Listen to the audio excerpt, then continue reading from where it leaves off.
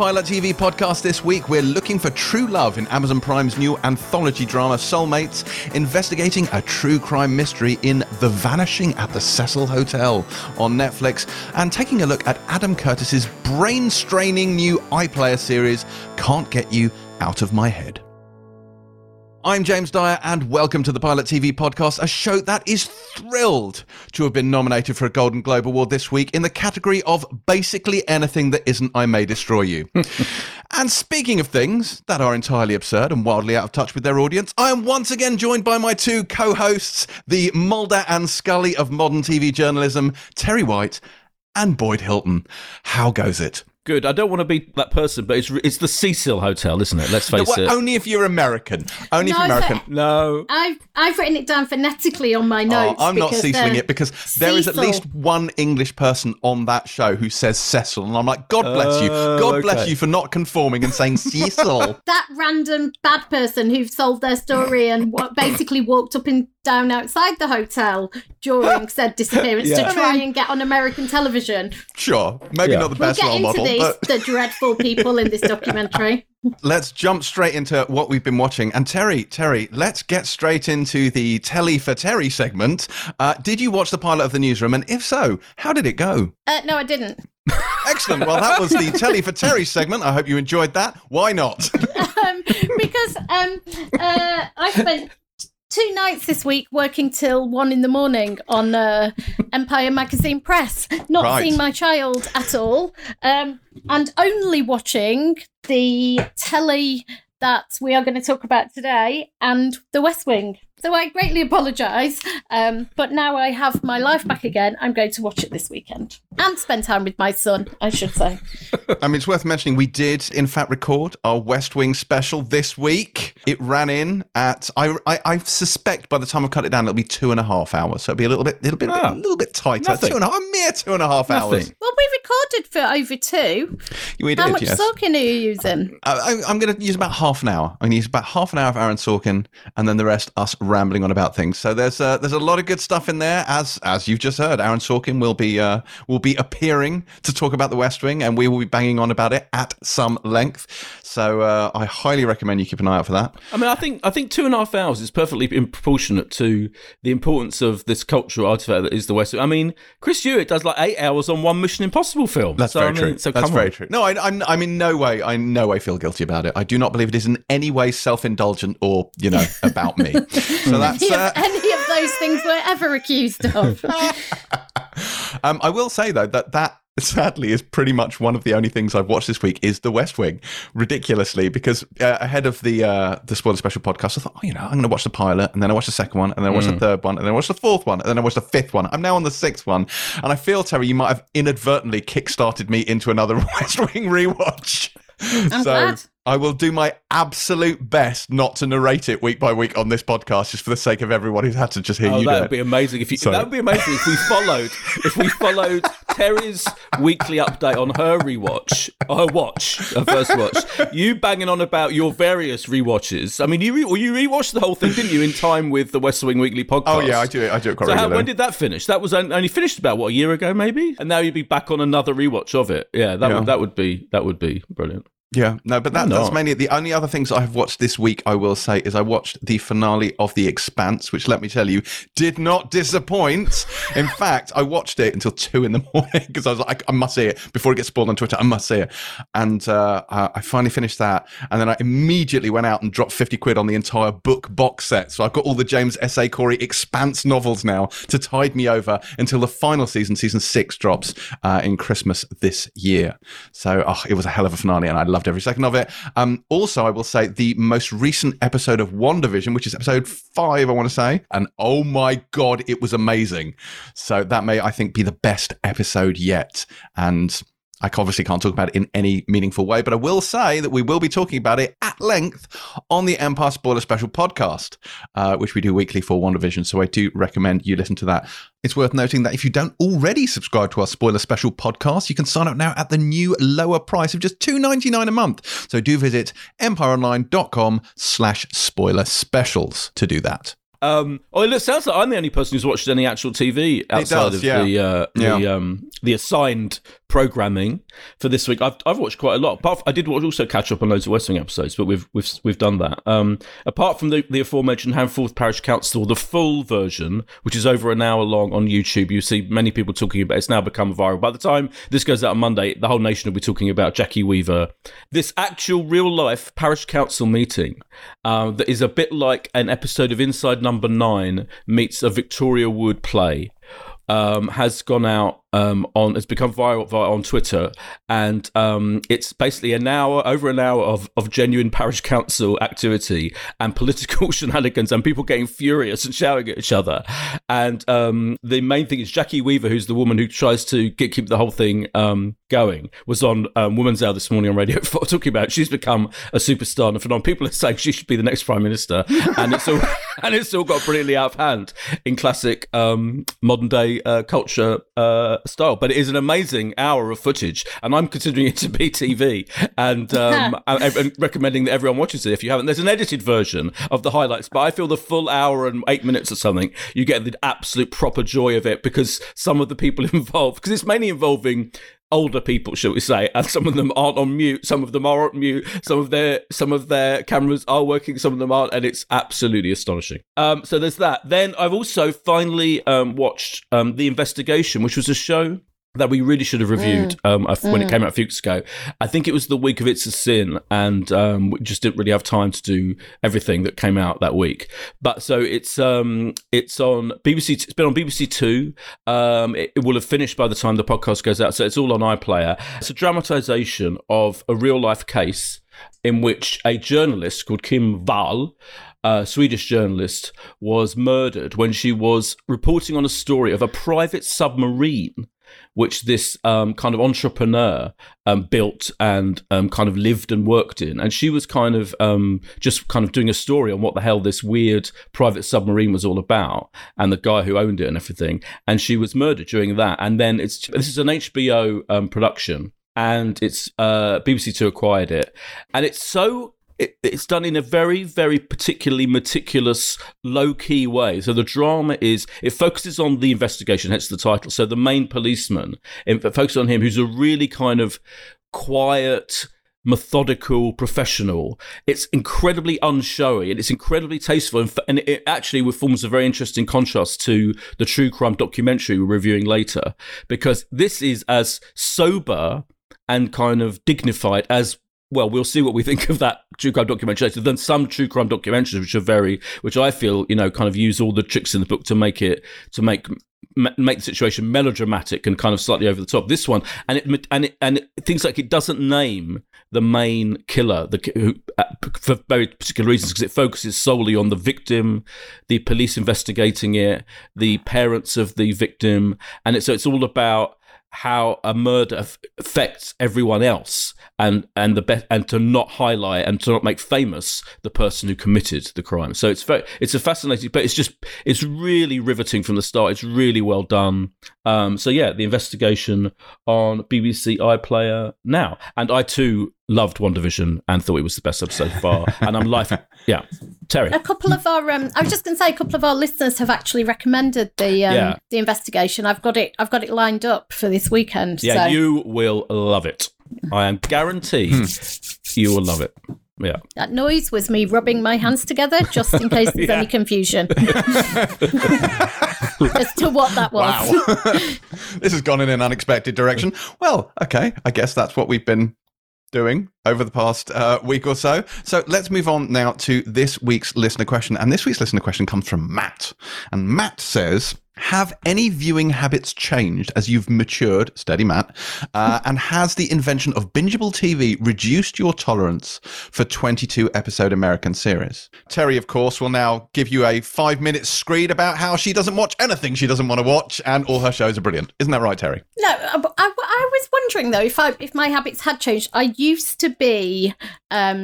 I suppose bad at watching a lot of what may be considered rubbish in a binge addictive way. So I'm thinking about when I used to watch things like Intervention, which I've talked about on this podcast before.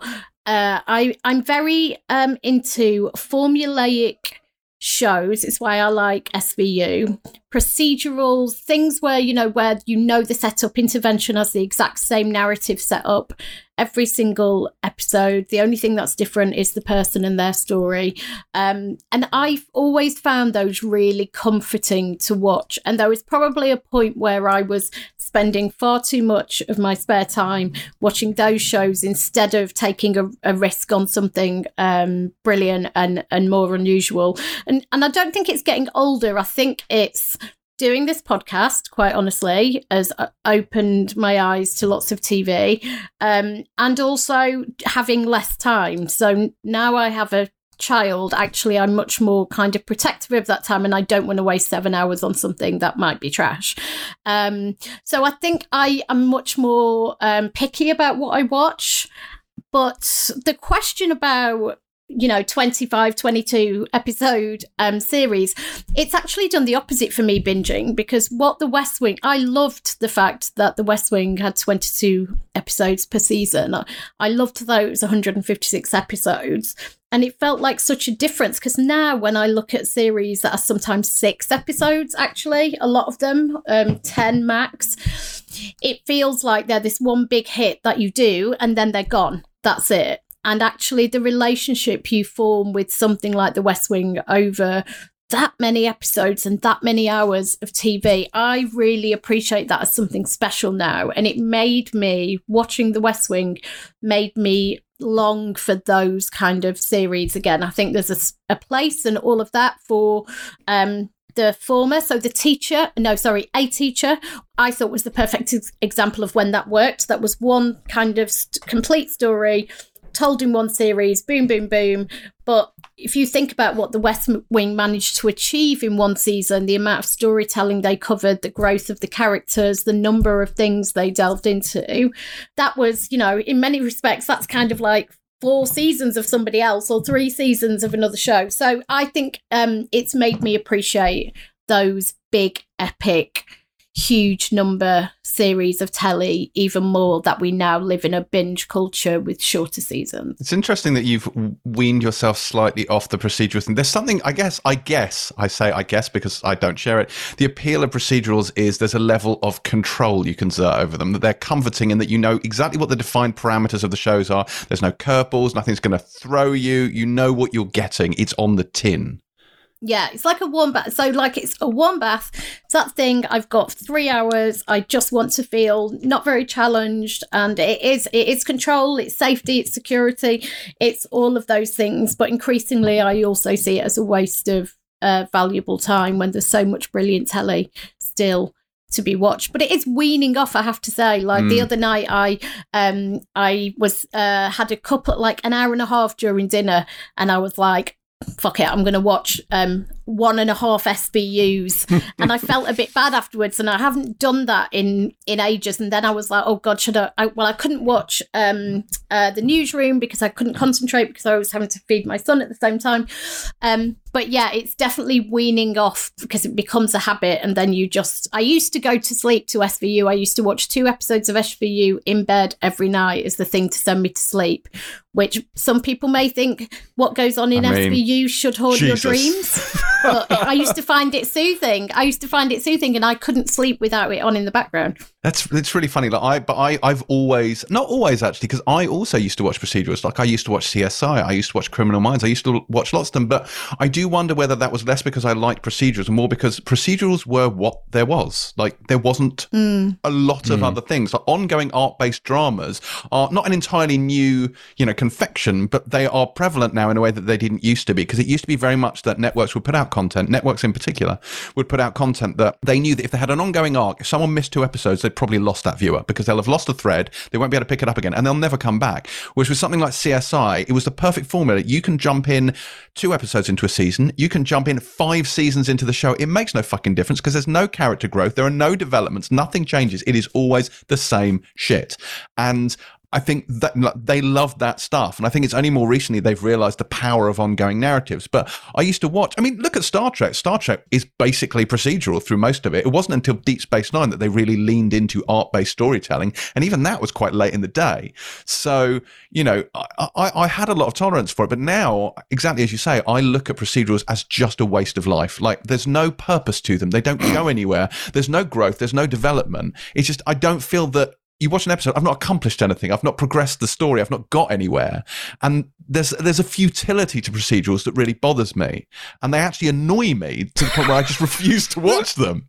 That's so funny. That is so like ridiculous. That the idea there's no point to it. Yes. The point is to be entertained and to be delighted and to be, you know. I see. Moved. I do get what you're saying. But the thing is, the procedurals that I've always enjoyed, and X-Files, let's be honest, is another procedural. But the things that I always loved about, I thought the great procedurals were the ones with enough connective tissue that they would have a thread, sometimes a very powerful thread that runs through the procedural format. And a lot of them do this. Like, this is not a new thing. It's like when Tom Ellis was on talking about Lucifer, it's like no one gives a shit about the day-to-day procedural. All they care about is the ongoing relationship between him and the cop. Do you know what I mean? And the detective. Like that's the meat of the show.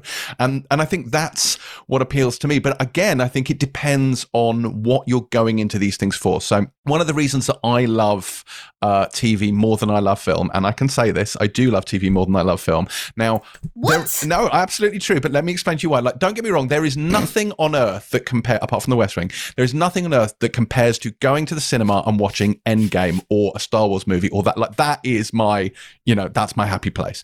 But the thing with me is like TV, film, you know, visual drama, it's all about escapism for me. And escapism means severing ties with the world you're in and inhabiting another world for a period of time.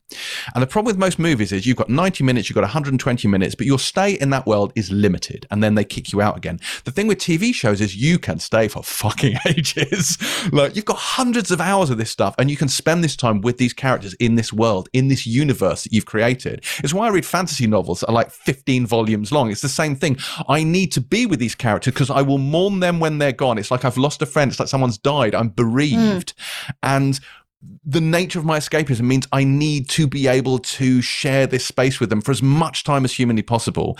But I need that space to evolve. It has to be an ongoing narrative that draws me in. And once it no longer draws me in, I no longer want to essentially stay with them. So that's a small window into my psychology for you.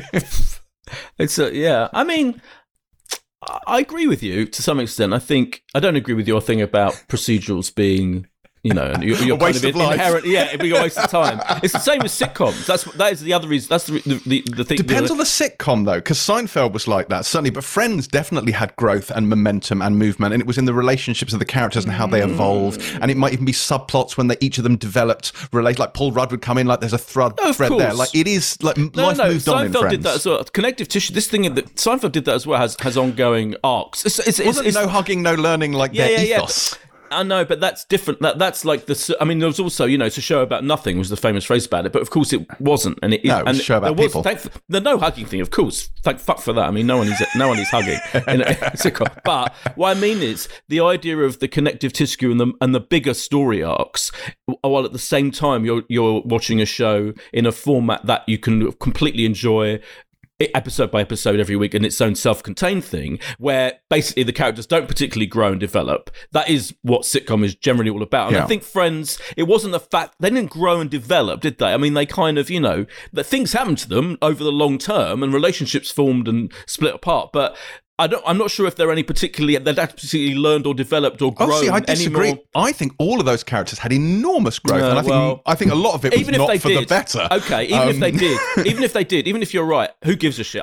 That's not why I like Friends. You know, that's not why. Genuinely, that's not why Friends is brilliant. Because it's fucking funny. Yeah, right. Exactly. Thank you. So that's the point about sitcoms. Yes. Generally, the point is the characters don't need to grow. But what you're talking about is the same thing. It's that sense that you're not there for the narrative. When you watch Friends, you are there because the emotional state it puts you in of happiness, of laughter is good. Yes. Now, thinking if you're me, like humorless twat me, like that's maybe something that I don't get from sitcoms a lot. I need to be much more invested in a show. Like Ted Lasso, I was there in that story. The drama, the story sucked me in, and that it was funny and good-natured worked on a whole other level for me. But I was there for that world and that story. Yeah, but that's slightly different thing. Right. The sweet spot for me is both. Is when a show soars to the point, and it takes time. Yes. It takes time. Yes. It soars to the point where you absolutely loving it as a weekly thing that is giving you, be it procedural or sitcom or whatever. It's tying those two things together. My favorite binge watch of all time in my life, right, and including all the best things ever made, is House. So House, really? Yes, because I did not watch House at all, like live. When I watched the first episode, I thought this is really good. Yeah. I don't need to watch anymore. I did the same thing, right? And so I then watched all 7 seasons of it. I actually was given the box set. I was sent the box set. I was like, right, I'm going to devour this, and I loved that experience. I would be watching 7-8 episodes in a day. Wow. And I'd be staying up till 2-3 in the morning, and it was addictive. It's so addictive, that show. And it is a procedural, but the arcs in House were so beautifully wrought, and the special episodes, which weren't procedural and were just House being House or interacting with, his on-off part thing, all those things were what made it incredible. The mingling of the procedural with the big huge story arcs, and I found that incredibly satisfying and brilliantly done. That makes me want to watch it, because I watched the first one and stopped, and then I actually watched most of the first season later on, but then stopped. And one of the reasons I stopped is I was, and it was just that thing in my head: life's too short for procedural, so I just can't be dealing with this. But I do wonder, like, maybe there's something more for me, and maybe it was just that it was a procedural that put me off rather than the show itself. Yeah, and because House has the thing that Terry's talking about, the comforting thing, right? House does that because it's the procedure is this genius doctor is going to solve the mystery, and he's going to find the diagnosis, which he does every single fucking week, pretty much. But there's no crime, so it's like, actually, I mean, I love crime dramas. Don't get me wrong; I'm not judging anyone who does, but if you want the procedural without that element of it, then you've got it in House, because House is so comforting. It brings order to the universe, and we're going to get on later to whether there is order in the universe. But yes, we are. For me, it's like the most comforting binge watch I've ever had in my life. House, and it was brilliantly written. It was one of those shows that was kind of taken for granted, but with Hugh Laurie and the writers working absolutely at their utmost to make it but believable and funny and witty. It's funny all the way through. It was incredible. So, but going back to the question, why I'm using that as example is I haven't changed particularly, partly because my job is to watch kind of everything as it starts and then decide whether I want to carry on. But I do think the world has changed. There are far fewer. Think of it, sitcoms.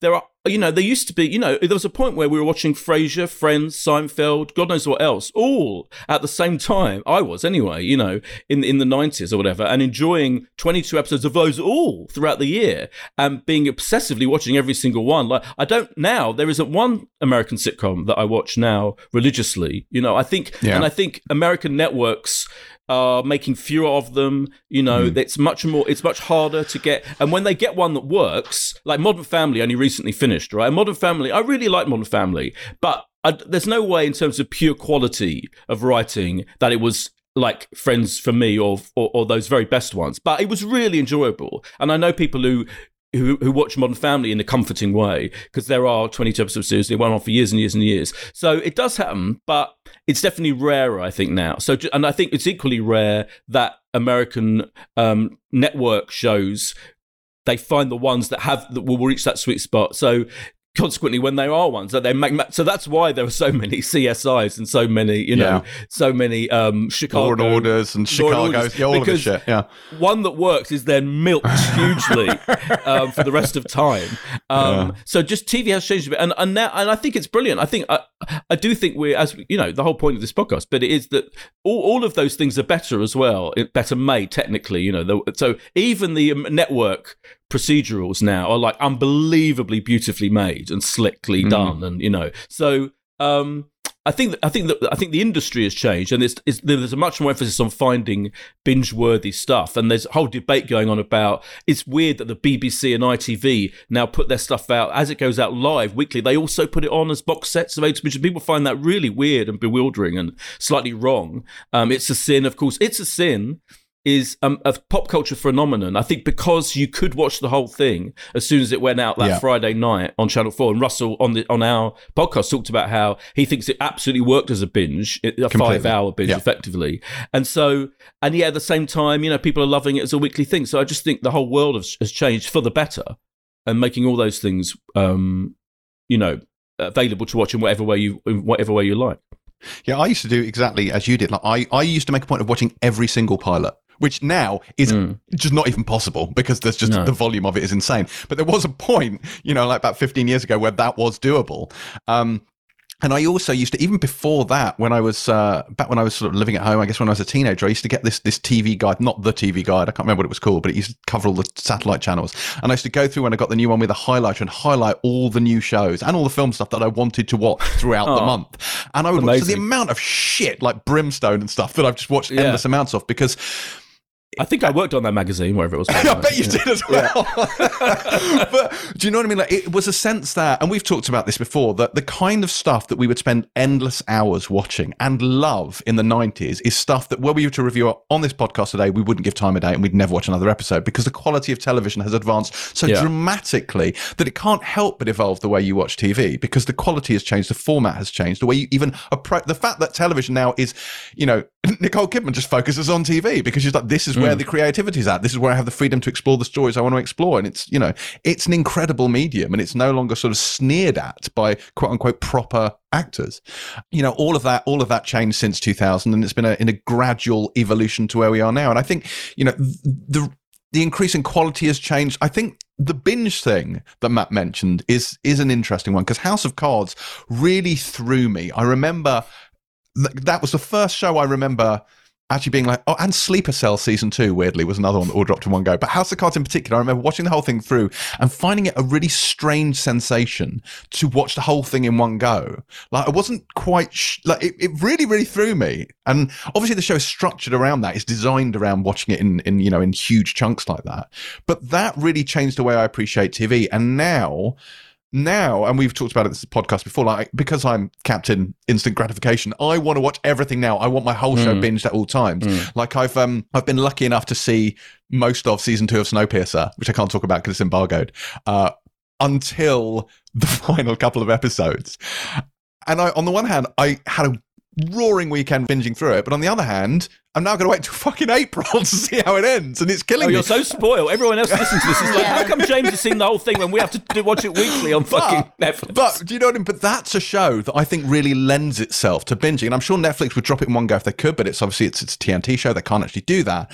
But I think that is a show that 100% should and could be binged. WandaVision, on the other hand, would be a horrific binge watch because that show is the lost of its time. It's an evolving mystery. It's a water cooler show. You want to be able to share those moments with your friends. You want to call them up on a Friday and go, oh my fucking Christ, did you see what just happened? And now let's go listen to the Empire Spoiler Special podcast where they talk about it for an hour and a half. Do you know what I mean? That's what you want. Yeah. And I do think these two things can coexist. It's a sin. Again, it's something you want to watch through all in one go.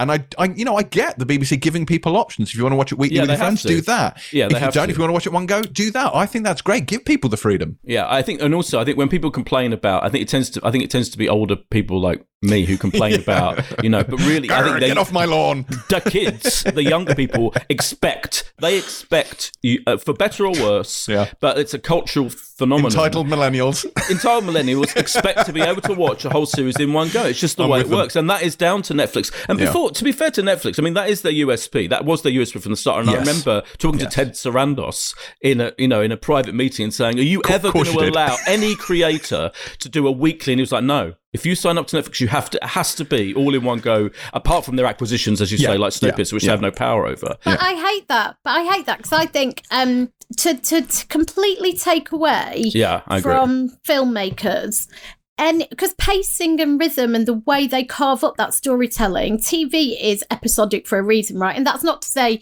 every TV show should be watched in a certain rhythm or pace. It's that filmmakers, when they're putting these things together, will be thinking about how this is like watched and consumed and enjoyed. And to take that away from them completely, Michaela Cole scenario, and that's only one reason, I'm sure, because, they wouldn't let her retain any control over it whatsoever. To take that away from people and say, we have said anybody who watches on our platform has to be able to binge, I think it's massively disrespectful. And I think it also just undermines, it feels like they don't understand almost like what television is at that point, because of course there are some things that are better off binged or aren't impacted by the fact you watch 9 on the go. But, you know, the way that it was really important to Michaela Coel how she dropped I May Destroy You, and the use of, when I interviewed her, she talked about the use of pause, and actually how, especially with something about trauma, having kind of those moments of enforced pause. And why shouldn't she get to ever say how it drops? Like, I think the arrogance, no offence, Ted, but I just find that gobsmacking. I agree, think 100%. It really, don't you think? It totally, just undermines, it's the way storytellers tell stories. Like, but it's purely you know what? It's purely the brand, and I have to say it's worked, because if they'd have diluted that brand with even, you know, if Martin fucking Scorsese or whatever had come along and said, I've got a 10-part thing, but I'm going to do it weekly. But because they are now, Netflix is the brand associated with binge viewing, even though Amazon do it, of course, Hulu, all of them do it.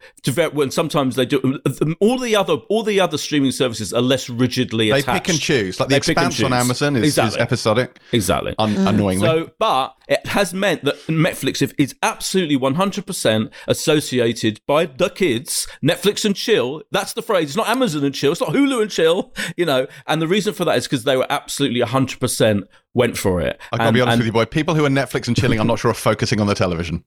I know. But my point is that phrase for a reason. Well, no, but I think it's worked for them in some respects, but they'll also have lost people from you know, they will forever be the place that Michaela Coel walked away from. Oh yeah, sure. Right, and sure.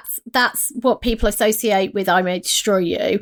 And I think there is a sense of respect the artists who were working with you, who are, you know, this is their work and their stories to tell. And especially, I think, when it's something personal like Michaela Coel's story, which was, you know, based in part on an experience she'd had. Fuck you, Netflix. Tell me what to do. Like, honestly, I understand it's the purity of their brand message. I get that, but I think, you know, if that's what they're going for, then well done, you've done it. But also, you can't be you just wouldn't want to be completely dismissive of how creators wanted to present their work. I would hope. Yeah, of course. But I think they'll turn around and go, well, we've got 200 million subscribers and we've just put the price up and no one gives a shit because we are, you know. So, it has worked for them. But also, it goes to their whole core message is value, isn't it? It's volume and value. And being able to drop all those episodes at once gives an incredible sense of value and value for money in subscribing to them. That said, you know, they have learned an awful lot. We've talked about it before. The early Marvel shows were a prime example of how to do binge watching wrong. To take a 6-hour story and spread it over 13 hours and make you sit through all that tedious shit. No, thank you. Oh, I mean, there's a whole book to be written, or maybe an article to be written about, and I'm sure that they have, in fact, about the effect on storytelling of streaming services. Yeah, and it's not, and it can, and the excess baggage on many overlong series, particularly dramas, is a massive thing, I think, and I still haven't learnt from it. They still, they still commission 10. I think they're probably beginning to learn, because I don't think they'd do 13 episodes of a Marvel series now on Netflix. But you know, there's still so many overlong series. But storytelling has always fit the container that's in, isn't it? The way cable shows are one uninterrupted narrative, the way network shows are 4-act structures to fit around the ad breaks, and the way bingeable shows tend to be written in such a way that the episodes flow naturally into each other, so you can watch it for as long or as little as you want. But I think it's getting to that point where, and I think they're learning it now, it's to make, because you have freedom on streaming services, instead of trying to fit your story, as people are used to do, around the broadcast format, it's to use that to tell the story you need to tell. And we've used the example of the OA, where if you want to wait 45 minutes till the title sequence, you do whatever the fuck you want. If you want to make an episode 25 minutes just because that's the story you want to tell in that chunk, just do it. And like even WandaVision this morning, like the run times of that show vary massively because they can, in a way that network TV shows couldn't even vary by like 30 seconds. And it does give huge freedom. But not freedom if you're then told this has to be written in a way that would be suitable for binging, so it's like, complete freedom as long as it also, because if you were I'm gonna keep using the example of I May Destroy You. If that was written to be bingeable, I think it would have been a completely different show. She'd have had to make it a completely different show, and it would have been consumed completely differently. The reaction, I think, would have been different. Like the pacing and rhythm, people. There are still constraints, but it's funny, isn't it? Because massive Netflix famously don't give notes to creatives. I mean, they let them do whatever the fuck they want within their core constraints. And for TV shows, it will all drop at once. And here's the thing, though, right? Is people are always like anti-notes and studio interference and all of that.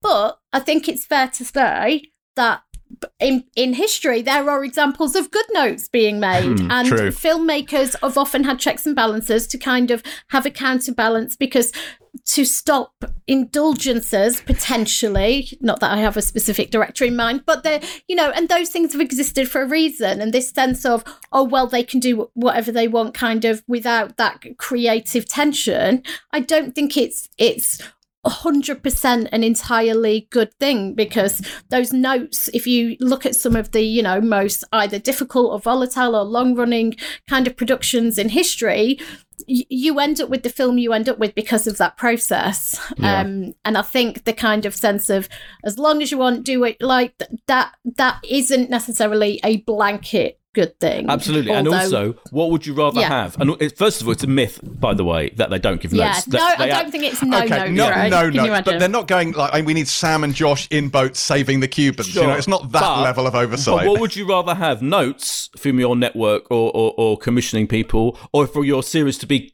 axed after one or two series because we didn't give you any fucking notes? Okay, that's fair. But also, there's a quality control aspect to it, in the same way that when you have self-published authors versus traditionally published authors, self-published authors, with a few exceptions, are just desperately in need of a good editor. And you would hope that, whether it be executive producer, you would hope there would be a level of oversight there. But what you don't want is that classic sort of suit interference where they don't get what the storyteller is trying to do and they try and make it into something that they want to be able to sell. Yeah, but that's very binary, right? You're thinking of I thought you'd appreciate that, Terry. You're thinking about Mr. Massive Dickhead sat in the boardroom thinking about, his dollar signs. And there's a world of difference between that. The big studios, the big five, have always had execs who are brilliant at what they do and understand what audiences want. And there's a reason, apart from money, that filmmakers work with big studios who, think about Jim currently at Paramount. He is a classic kind of exec who is known within Hollywood for working brilliantly and collaborating with filmmakers. So I don't think it's just, money guy in the corner going, oh my God, cut 7 minutes of it. It's just too long. People aren't going to watch it. I don't think it's just my that. 1950s view of Hollywood. And I think there's a happy medium. But I interviewed Mike Leigh for the release of Peterloo, and he said quite a similar thing, which is, he said, he went with Amazon because they and he was surprised, not necessarily surprised, but he remarked at how few notes there were, and he said within a traditional studio he'd have been expected to cut it down in terms of length, etc. So I think we're probably going to get to a middle ground somewhere, and the reality is, whichever way your content goes out, whether that's a TV show or a film, there's always different constraints. Netflix might have less actual notes for the filmmaker, but you're also going to have to make it appropriate to be binged. Like every place has a different set of constraints, and every creator then has to work out what is the deal breaker for them and what isn't the deal breaker for them. And the best... I feel like we've got massively off topic. We have, yeah. I agree with all of that. And I interviewed Anne Mensah, who is the UK head of Netflix's scripted shows, right? And she is a brilliant exec. She worked on Sky. She commissioned Save Me from Lenny James. She literally called up Lenny James and said, I want you to write a show from your heart for Sky. Do what the fuck you want to do. But of course she gives notes. She absolutely, and it's knowing... I think that collaboration, when it's an executive, can be as brilliantly creative in their way as a creator. And I remember, loads of examples of interviewing people, creatives, who are like, I don't get many notes, but I get one or two, and I've had some notes that have been transformed the whole thing and made it much, much better than it ever was. So, yeah. But that's how it should work, isn't it? You have a creative partner who looks at things Netflix, differently, but collaborates with you in the development of your project and makes it better. Yeah, there's a difference between an exec and an editor. Martin Scorsese had Thelma. Like Tarantino always worked with the same editor until they sadly passed away a few years ago. Like those people are important, but the exec side can be really important as well. And I don't think it's that they're just kind of out for the maximum profit they can get. You know, part of their job is to understand either, you know, the audience from a cinema perspective or the people who are using their platform to watch whatever they're going to watch. Yeah, I think maybe, you know, if you go back, the more traditional, a lot of these stories come from traditional network television, don't they? Where there isn't that sort of joined up creative thinking. It is very much, we are the business people, we are the creative people, and there is no middle ground, which is why they sort of scrape against each other so much. West Wing being a prime example. But anyway, Matt, I'm not sure we answered your question. I'm not even honestly sure what your question was at this point. But we have been talking about it for like 50 minutes, by the way. I hope we, at some point along the way, accidentally answered your question. If you would like your question broadly ignored on the Pilot TV podcast, where we talk about other things, and do feel free to send it in to us at Pilot TV Pod via DM on Twitter, or to me at James C. Dyer on whatever platform you so choose. Time now for a short break and a quick message from our sponsor.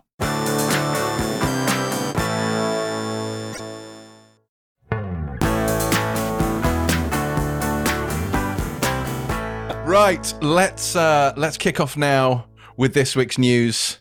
And there's really only one place to start, isn't there, Terry? Fuck me. God. What the actual fuck? So I'm going to preface this by saying that the Hollywood Foreign Press, the people who vote for the Golden Globes, I think there are 60, almost 70, no, 87 people. They are journalists who vote for the nominations. And this week was the Golden Globe nomination. And pretty much everybody noticed, well, there were quite a few omissions, but there was one particularly egregious, and that is the word for it, egregious omission. I think calling it an omission and an oversight is actually being too kind, because I May Destroy You and its creator Michaela Coel and its incredible cast didn't receive a single Globe nomination, which is utterly remarkable in any category whatsoever. And just to be clear, Emily in Paris got multiple nominations. Well, and here's the thing, right? I kind of think two things. Part of me thinks, don't drag Emily into Paris into it, because I don't like this slagging off one woman's thing when another woman's thing gets shut out. And I agree with you, but she literally... Yes, you're about to say it, aren't you? Go on. Yeah, so the writer of Emily in Paris literally wrote an op-ed on The Guardian saying, what the actual fuck, why have my show been nominated and not Michaela Coel's? Well, I was just going to say that before James said it over the woman who was trying to say it, making the point about women.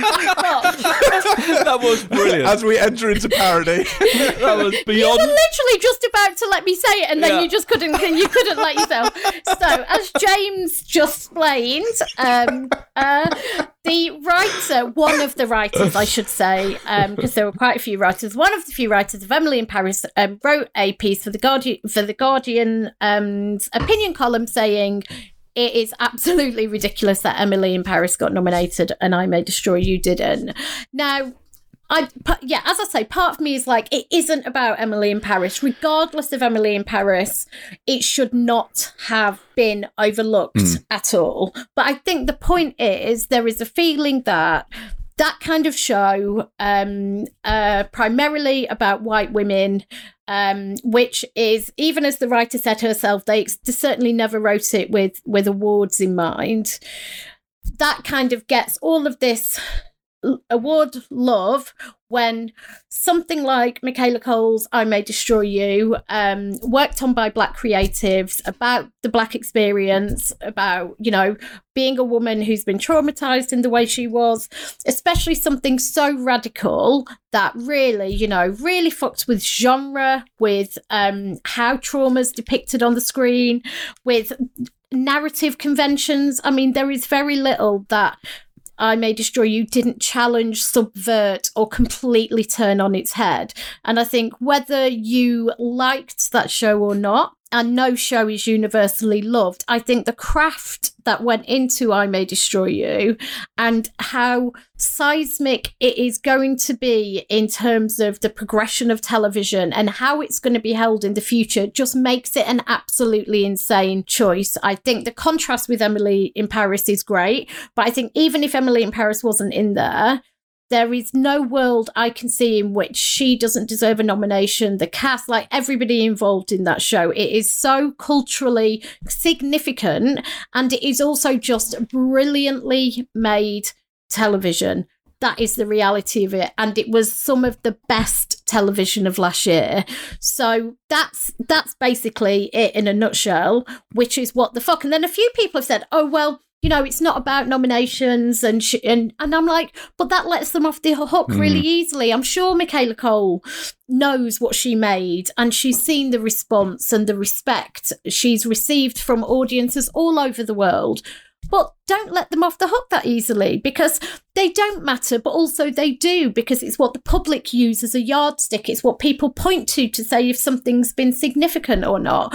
And I cannot see any justification for that whatsoever. I can't. Can you, Boydie? No, there is no justification at all, but I will explain it. I will say, all I'll say is I know exactly, because first of all, as you alluded to, you have to look at who is voting. And the Hollywood Foreign Press Association, not only are there 87 of them, whatever, it's basically like you got the handful of parish council voting for the best TV shows and films of the year. It really is. It's literally that. But these are not TV critics, by the way. These are the Hollywood. I've met some of them. Like if you do a round table, if you're in LA doing a round table on some show, and you've got 10 foreign journalists, you've got people from.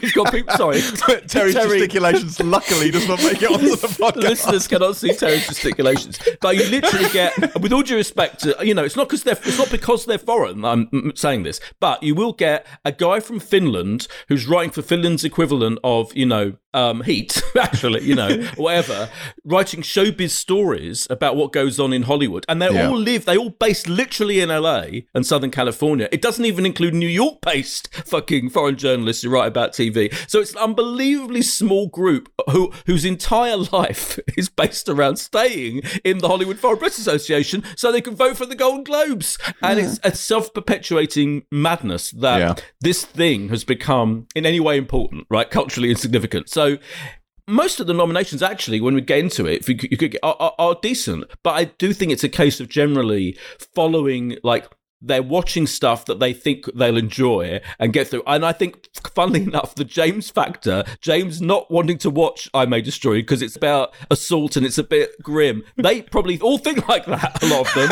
And so it's my fault. Okay, good to know. Yeah, it's your fault. It's barely ever been, probably they've barely ever watched it. And they were like, oh no, I think I'm going to watch, The Crown instead, which got the most nominations. Yeah. It was, and of course, the thing about Emily in Paris is a total red herring anyway, because it's not even in the same categories. Because Hollywood, no, it's not. Because it's divided into comedy and drama. But my final thing is, so I can completely understand how this has happened. But what is spectacularly fucked up about it is that they haven't been nominated for one. That is what makes it incredible. So so clearly they haven't fucking dealt with it as the thing. Well, can we just talk about, because you say, right, the nominations are all right. Well, let's just look at, for example, Best Television Series, Limited Series, right? Yeah. Which is where you would expect to find I May Destroy You. What we have is Normal People. Okay. Yep, fair. Queen's Gambit. Yep. Fair. Small Axe. Yep. Unorthodox, that's an interesting one. What is that final show I see in the list? Yeah. The Undoing. Yeah. Well, that sums it up. That exactly. They would rather have a whale of a time watching that preposterous load of old nonsense, than watch I May Destroy You. Yeah, of course, absolutely. And that is and The Undoing, by the way, loads of nominations. Hugh Grant. I mean, I love him. I love him. Yeah. But best performance. Yeah. For, no Papa Essiedu, but don't worry, guys, because we've got Hugh Grant hamming with a capital H, his way through The Undoing. Well, shall I tell you, for me, the biggest, most unbelievable thing, right, is that in performance by and I haven't heard anyone mention this, maybe they have, in performance by an actress in a supporting role in any series, Rucha Opia, who I thought was amazing, is it was the core three, as you say, Papa Essiedu, Michaela Cole, and Rucha Opia. And Rucha Opia, let's not forget, had some amazing stuff to do in that show, right? In that category, they've only nominated 4. They haven't even got a 5th. Oh my God. Helena Bonham Carter, Julie Garner for Ozark, Julia Garner, Annie Murphy for Schitt's Creek, and Cynthia Nixon for Ratched. Fucking Ratched, by the way, which, again, very enjoyable, but a load of old shit. Come on, let's face it.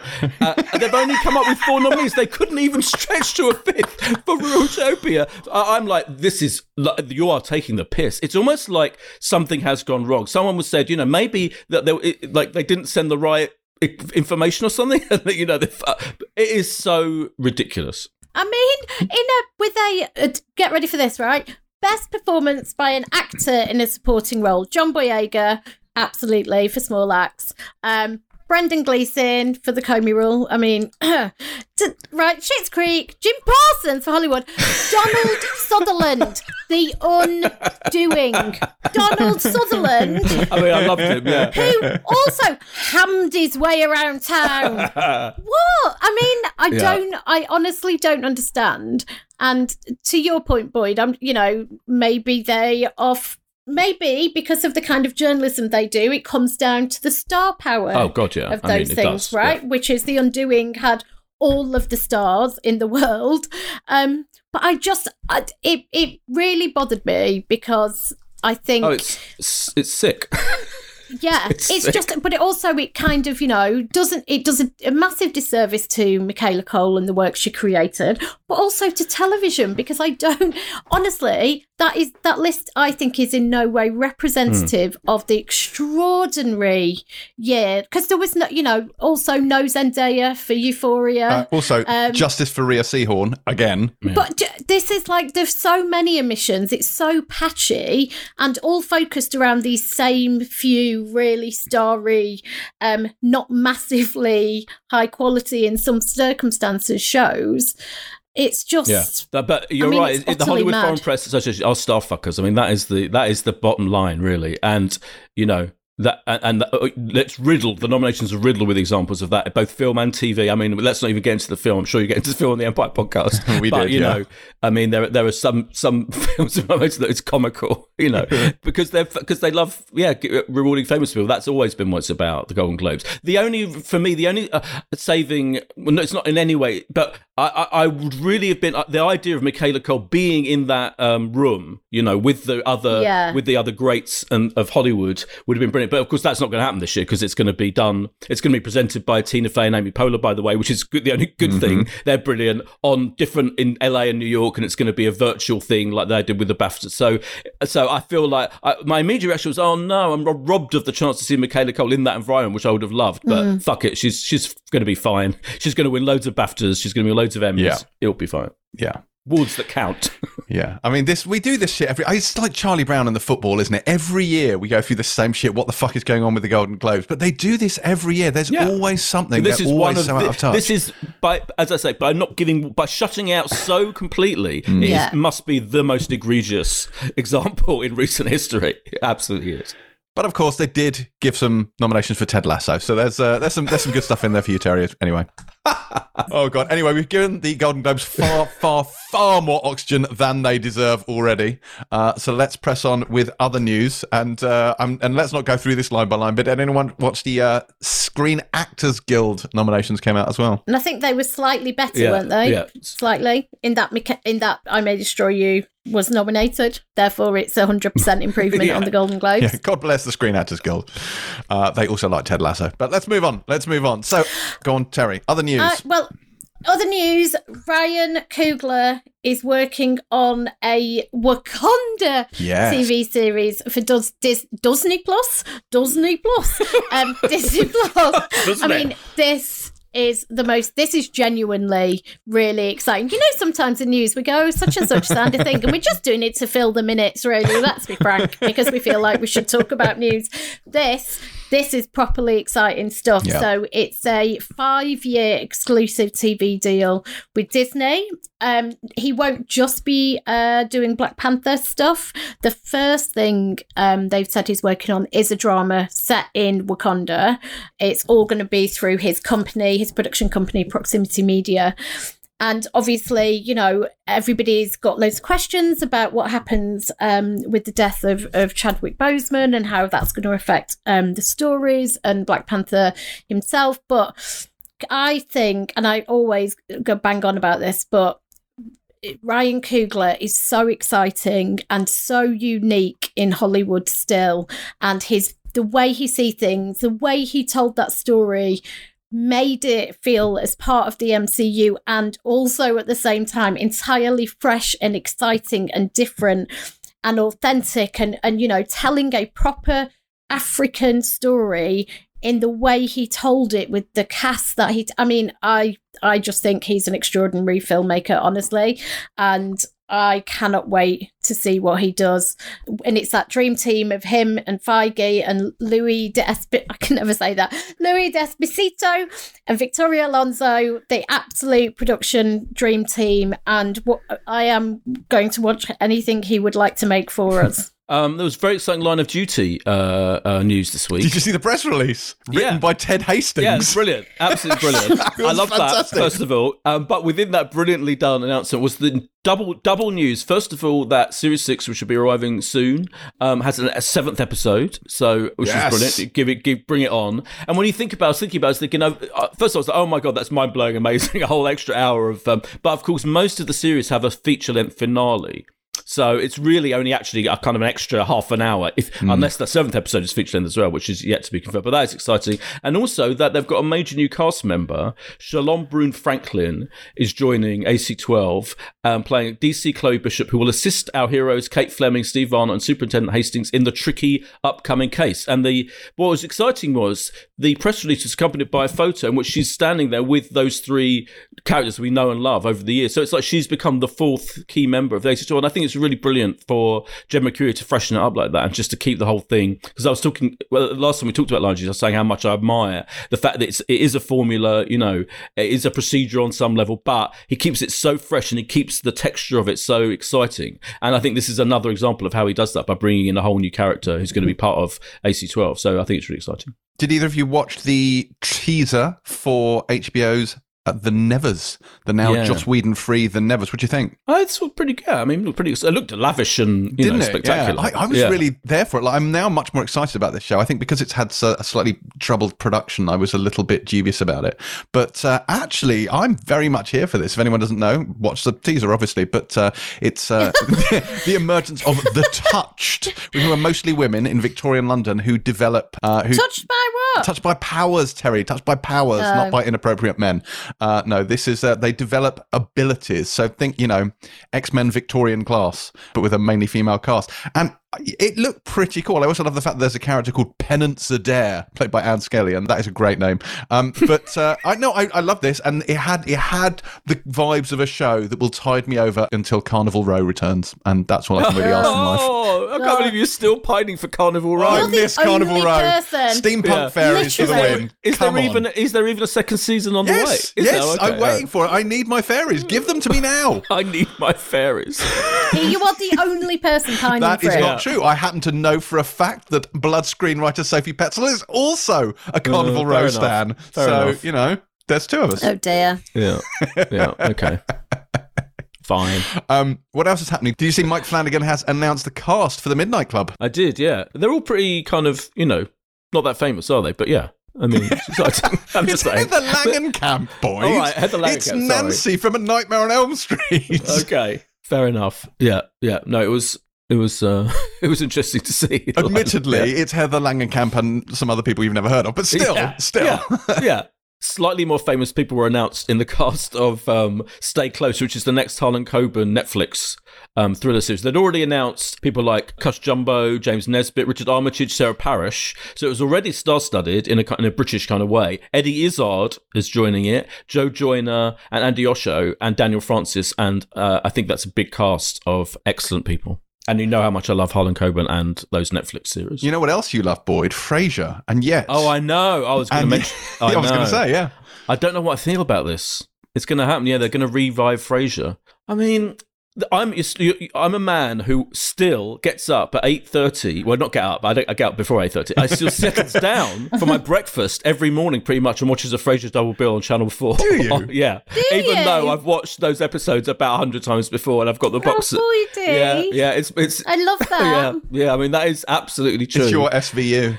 Yeah, it is my SVU. Quite weird, but I like it. Thanks. And it's no more weird than your SVU. Hold on. Oh, yeah. I don't do it anymore. Are you sure? I've grown as a person. You know? Yeah.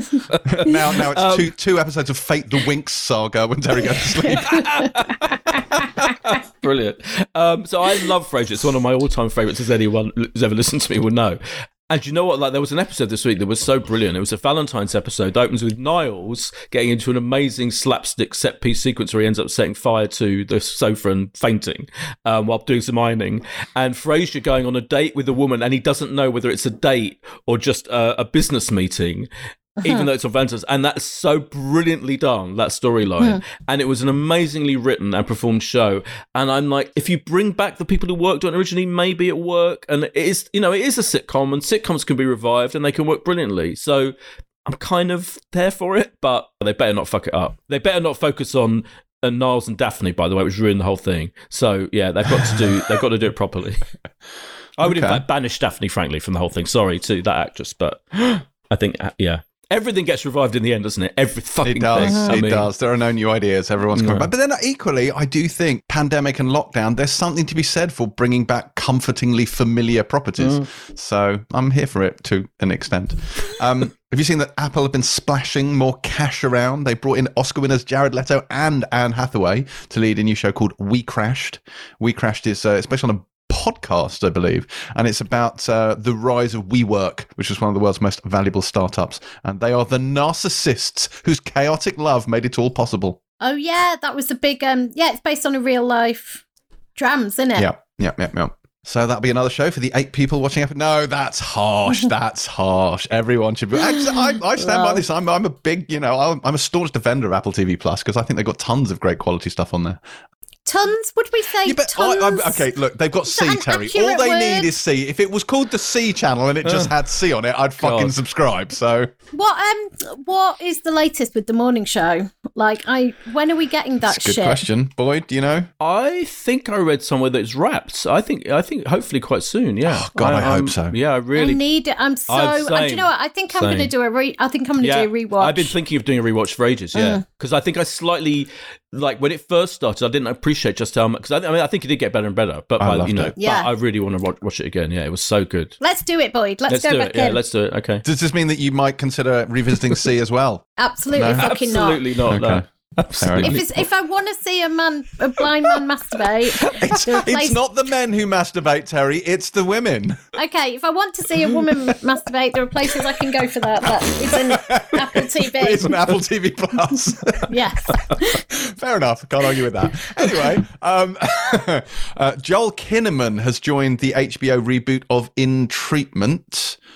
I'm not sure how I feel about that. But then, having said that, I've seen some of the Gabriel Byrne In Treatment series, but I was never a massive fan of it, so I guess I'm not that attached to it one way or the other.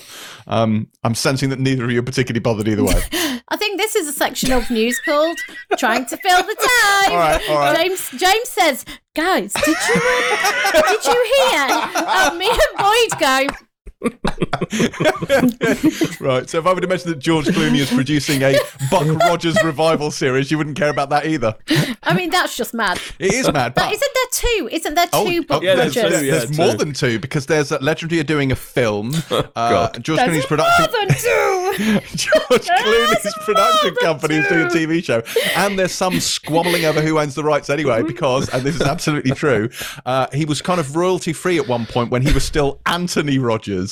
But now they're claiming that he became called Buck in a comic strip, and that's the IP that some people own. And they're saying that they only own Buck and the people who've been making under. Oh, do you know what? Let's not even get into Anthony Rogers. You can't even be asked to get to the end of that sentence. I don't like Buck Rogers. I couldn't give a fuck. However, I didn't like the original Battlestar Galactica and couldn't give a fuck about that. And then the reboot is one of the greatest TV shows ever made, Terry White. So, maybe this will be too. Maybe it'll be dark. Maybe it'll be gritty. Maybe Ron D. Moore will come in and mastermind it. Who knows? Did you ever watch Ron D. Moore's For All Mankind on Apple TV Plus? I watched the first one and didn't like it. Now, you remember when the channel launched, and I'm the only one who watched that show? Yeah. I didn't like For All Mankind. Right, well, I know someone who loves it and swears by it and says it's the most underrated and undervalued show, and it's back next week. And we could review season 2. Yes. Okay, so but then, as we've established, I watched the pilots of both Battlestar Galactica and The West Wing and was kind of like meh on them. So I cannot be trusted. My judgment is suspect. So maybe, and I only watched the first episode of For All Mankind, and I was watching it on an evening where I watched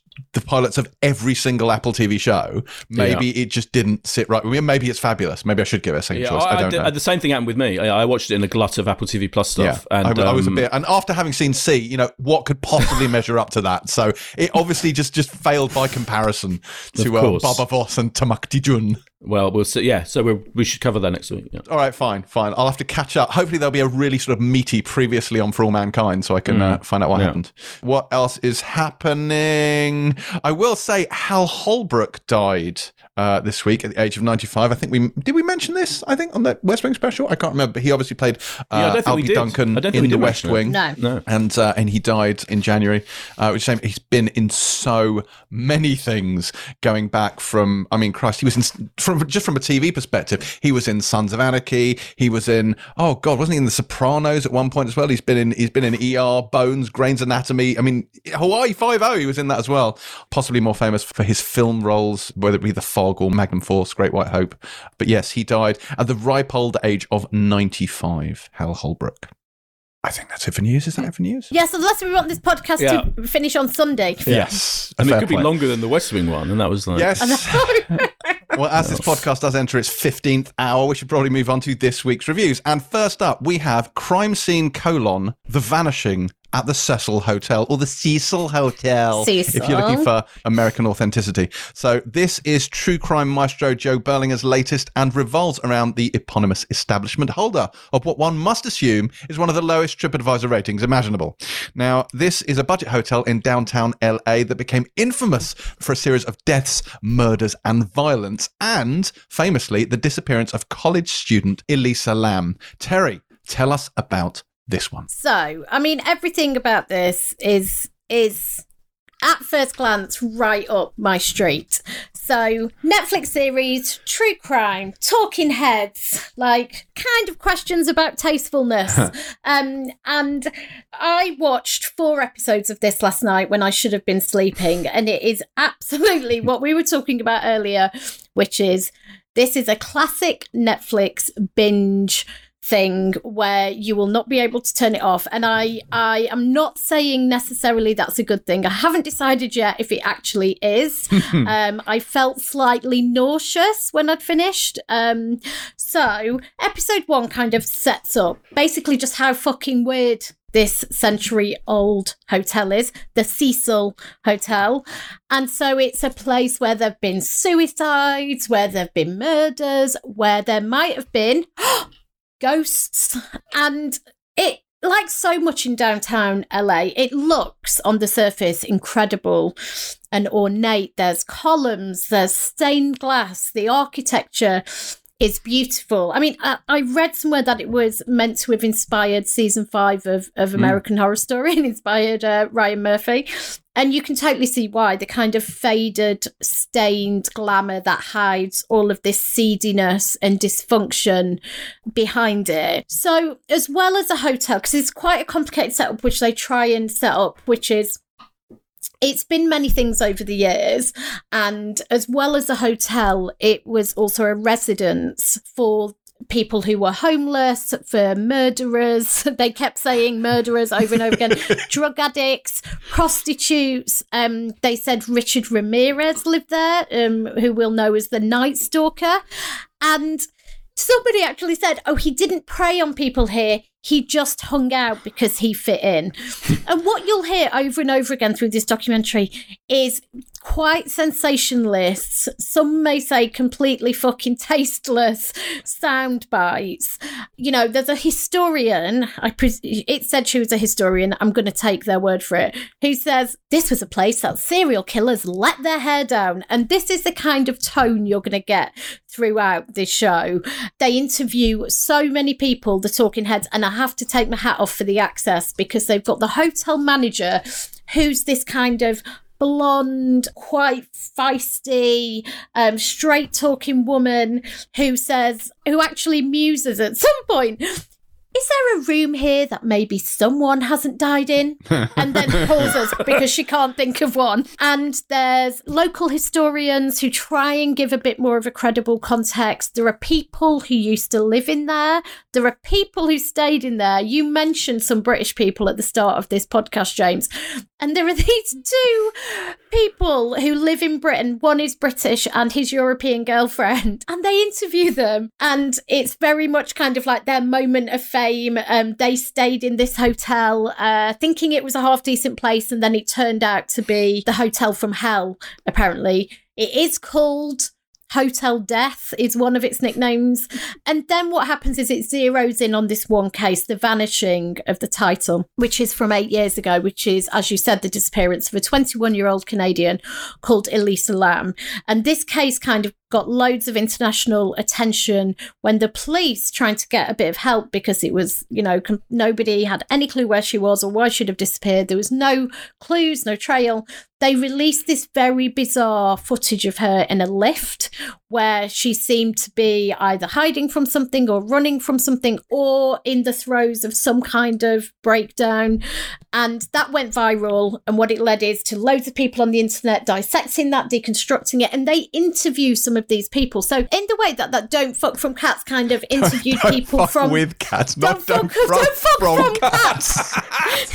That's a show I'd watch. So they interviewed these people from the internet who are talking about the conspiracy theories and all of this. And then from a filmmaking perspective, it's quite kind of patchy and all over the place, because I was thinking of Boyd when I was watching this, there's this desperately awkward voiceover narration where an actor is reading out the missing girl's social media posts. I mean, I understand their options are limited because, you know, they do loads and loads and loads of drone shots of the hotel from different angles. They're clearly struggling with material to necessarily fill the time. So for me, it was massively compelling, really gripping. I couldn't stop watching it. It was one after the other. But parts of it are a bit icky, I've got to say. So it kind of veers between trying to be an interesting social history, and there's something really interesting about Skid Row, which is where the hotel is, about that part of LA, about the complete kind of negligence that is showed to the community, the homeless community down there, many of whom have mental health issues, addiction issues. They're basically turfed out from prison and from hospitals onto the streets. There are camps down there where people live for years and years. There's loads of interesting detail about how the police put up barriers to stop them leaving and going out in the rest of LA, but they're left to essentially commit crimes if they want. As long as they're against each other, they're allowed to engage in prostitution. They turn a blind eye to drug dealing.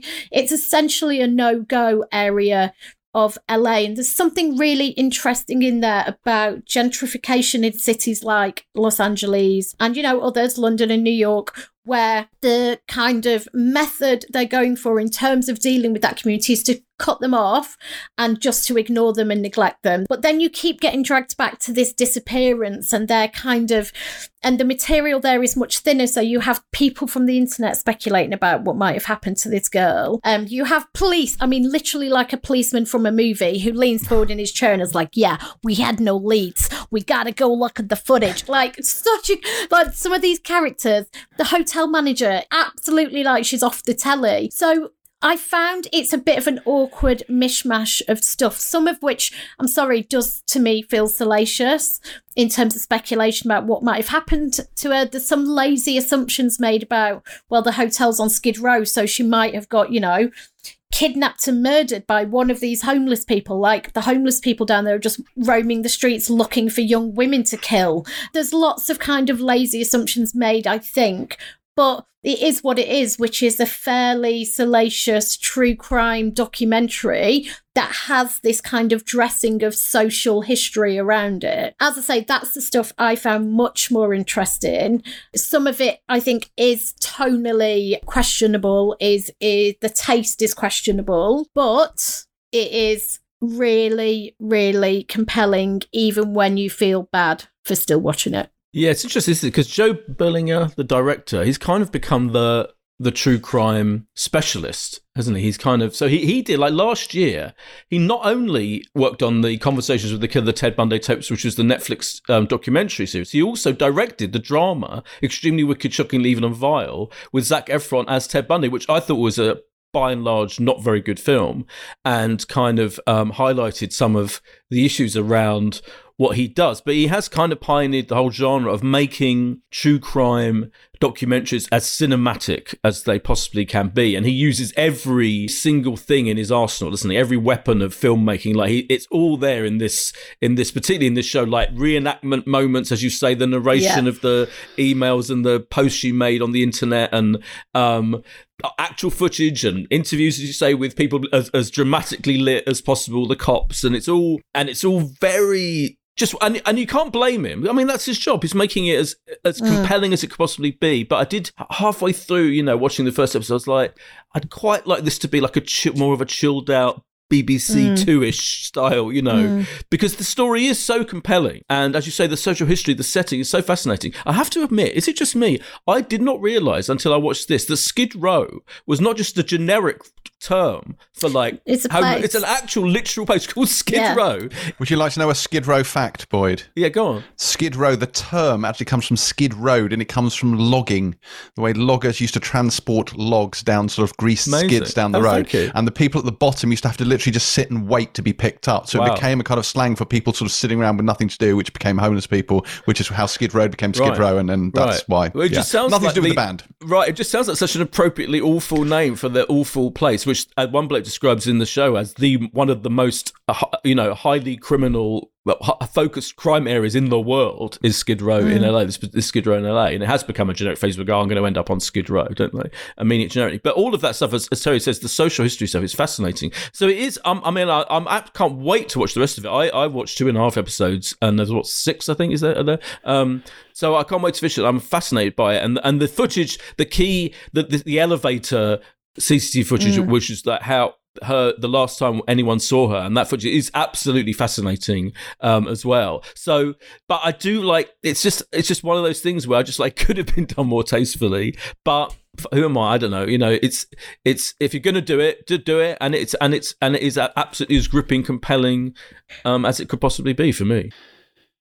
I'm not going to share what I thought of this because I just don't think that it's particularly helpful. I do not like this type of television. I do not like any of it. You can't just say I'm not going to tell you. This is a podcast. You have to. Fine. But I'm just saying, like, I thought this was dreadful. Helpful. I didn't like it. I found it the opposite of compelling. I was so bored. In fact, I only made it 3/4 of the way through before I turned it off. Oh, that is weird. Has that got anything to do with you not having time to watch it? No. I watched this one yesterday. Like, genuinely, no. This was not a time thing. It just bored me so much, and it just made me feel horrible. And I hate these TV shows, and I know you love them, but there's a ghoulish voyeurism to them that I just find deeply unpleasant. And it just this type of television just makes me want to take a shower, and I find them kind of vile. And equally, just wasn't compelled by it at all either. And one of you mentioned that, like, you want to see a BBC version of this. Weirdly, I would watch that, like a BBC documentary about this. One of you. I might. One of you people that like this show. One of you. One of your lots. But honestly, honestly, James, this is mad, right? Because I totally get the shower thing. I'm with, like, you know, I just spent like 55 minutes saying pretty much the same thing. But are you telling me that you didn't find any of it fascinating? I didn't finish the first episode. I literally turned it off about 10 minutes from the end because I was like, life's too fucking short for this. And I think I already have everything I need from this, which is that I dislike it a lot. But equally, I should point, I'm not saying that this is a particularly bad one of these. I'm just saying I don't like this television at all. It's just not for me on any level. Did you not watch Making a Murderer? No, absolutely not. Okay. No, but again, for the same reason. I don't understand people taking pleasure in that kind of ghoulish voyeurism. I just think it's grim and unpleasant. And I think it speaks to the more base, nasty parts of human nature. Not to point a finger at you two, but you're clearly terrible human beings for enjoying this.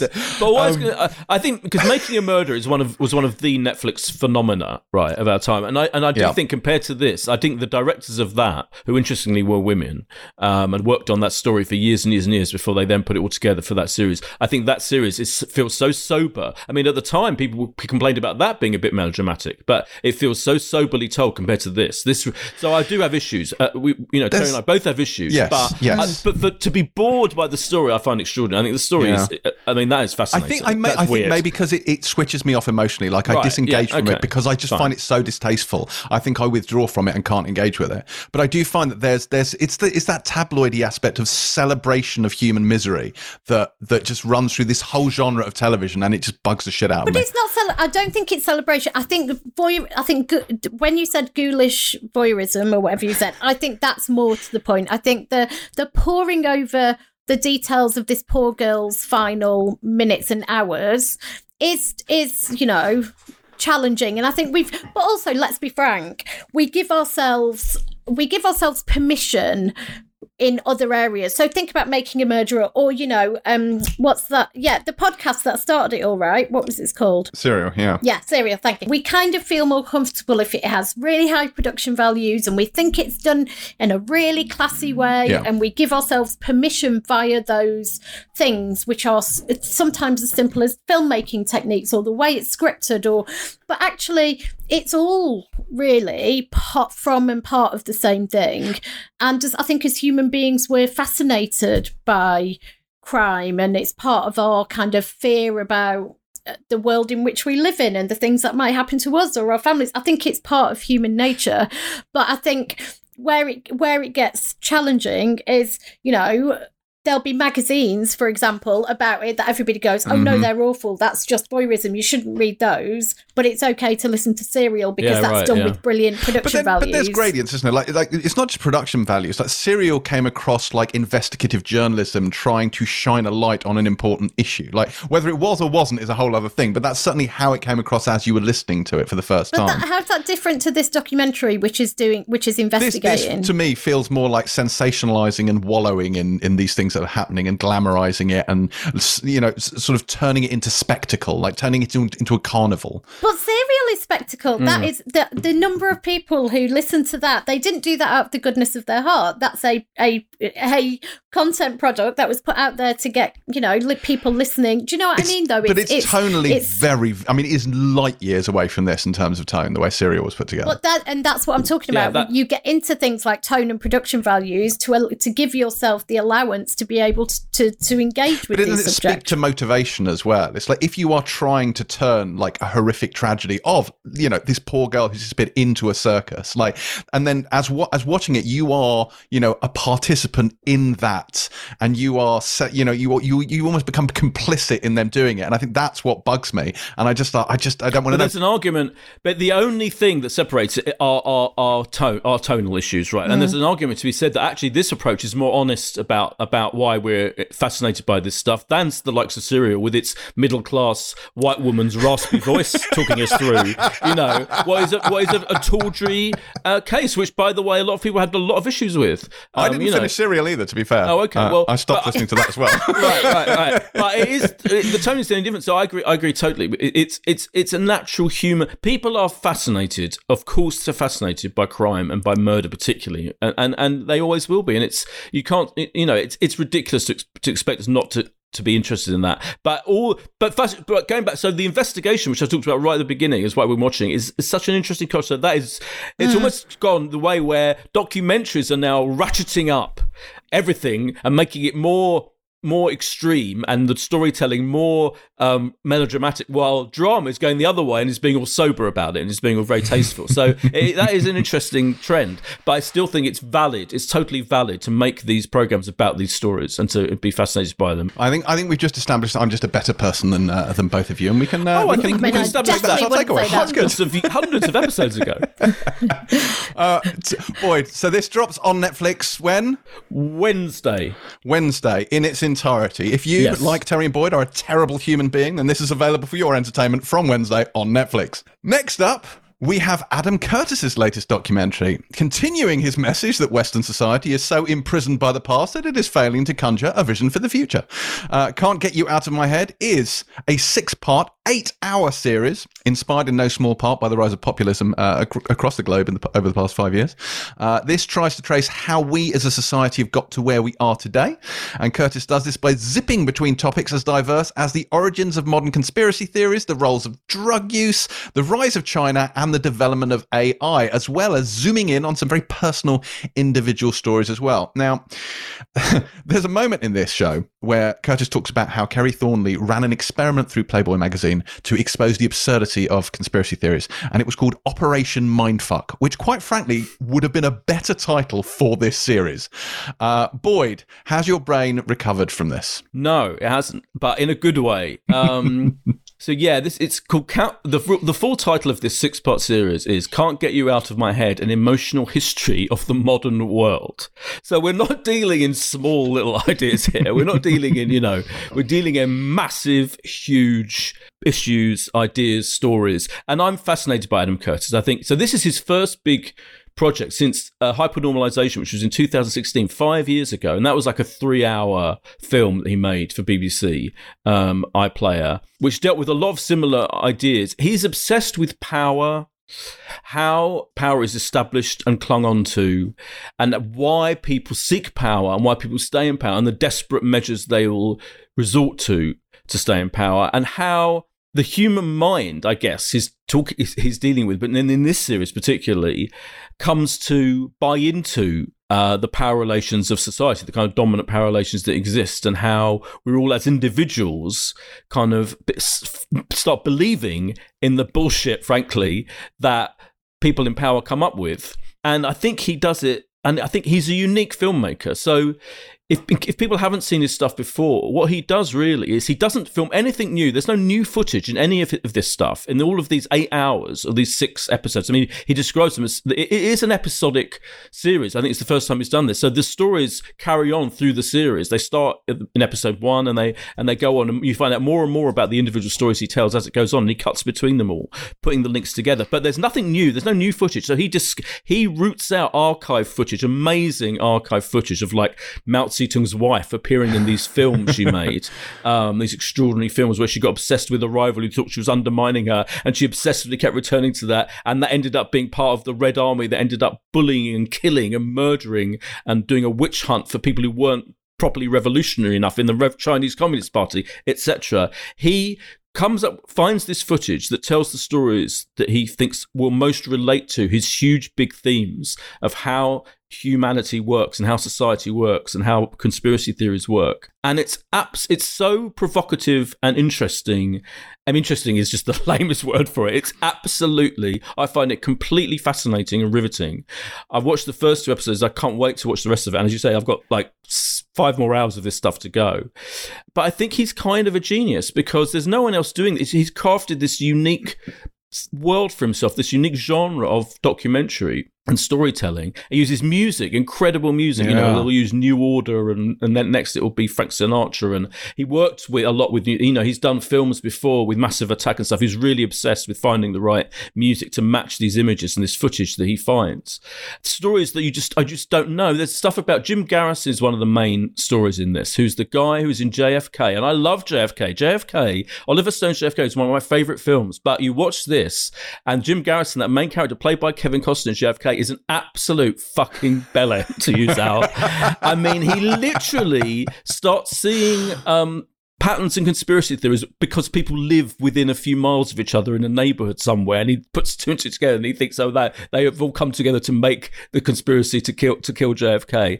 And he draws in, Lee Harvey Oswald and Lee Harvey Oswald's origins. And you learn so much, it's almost overwhelming at times how much information you're trying to consume and explain and understand what it's all saying and what it all means.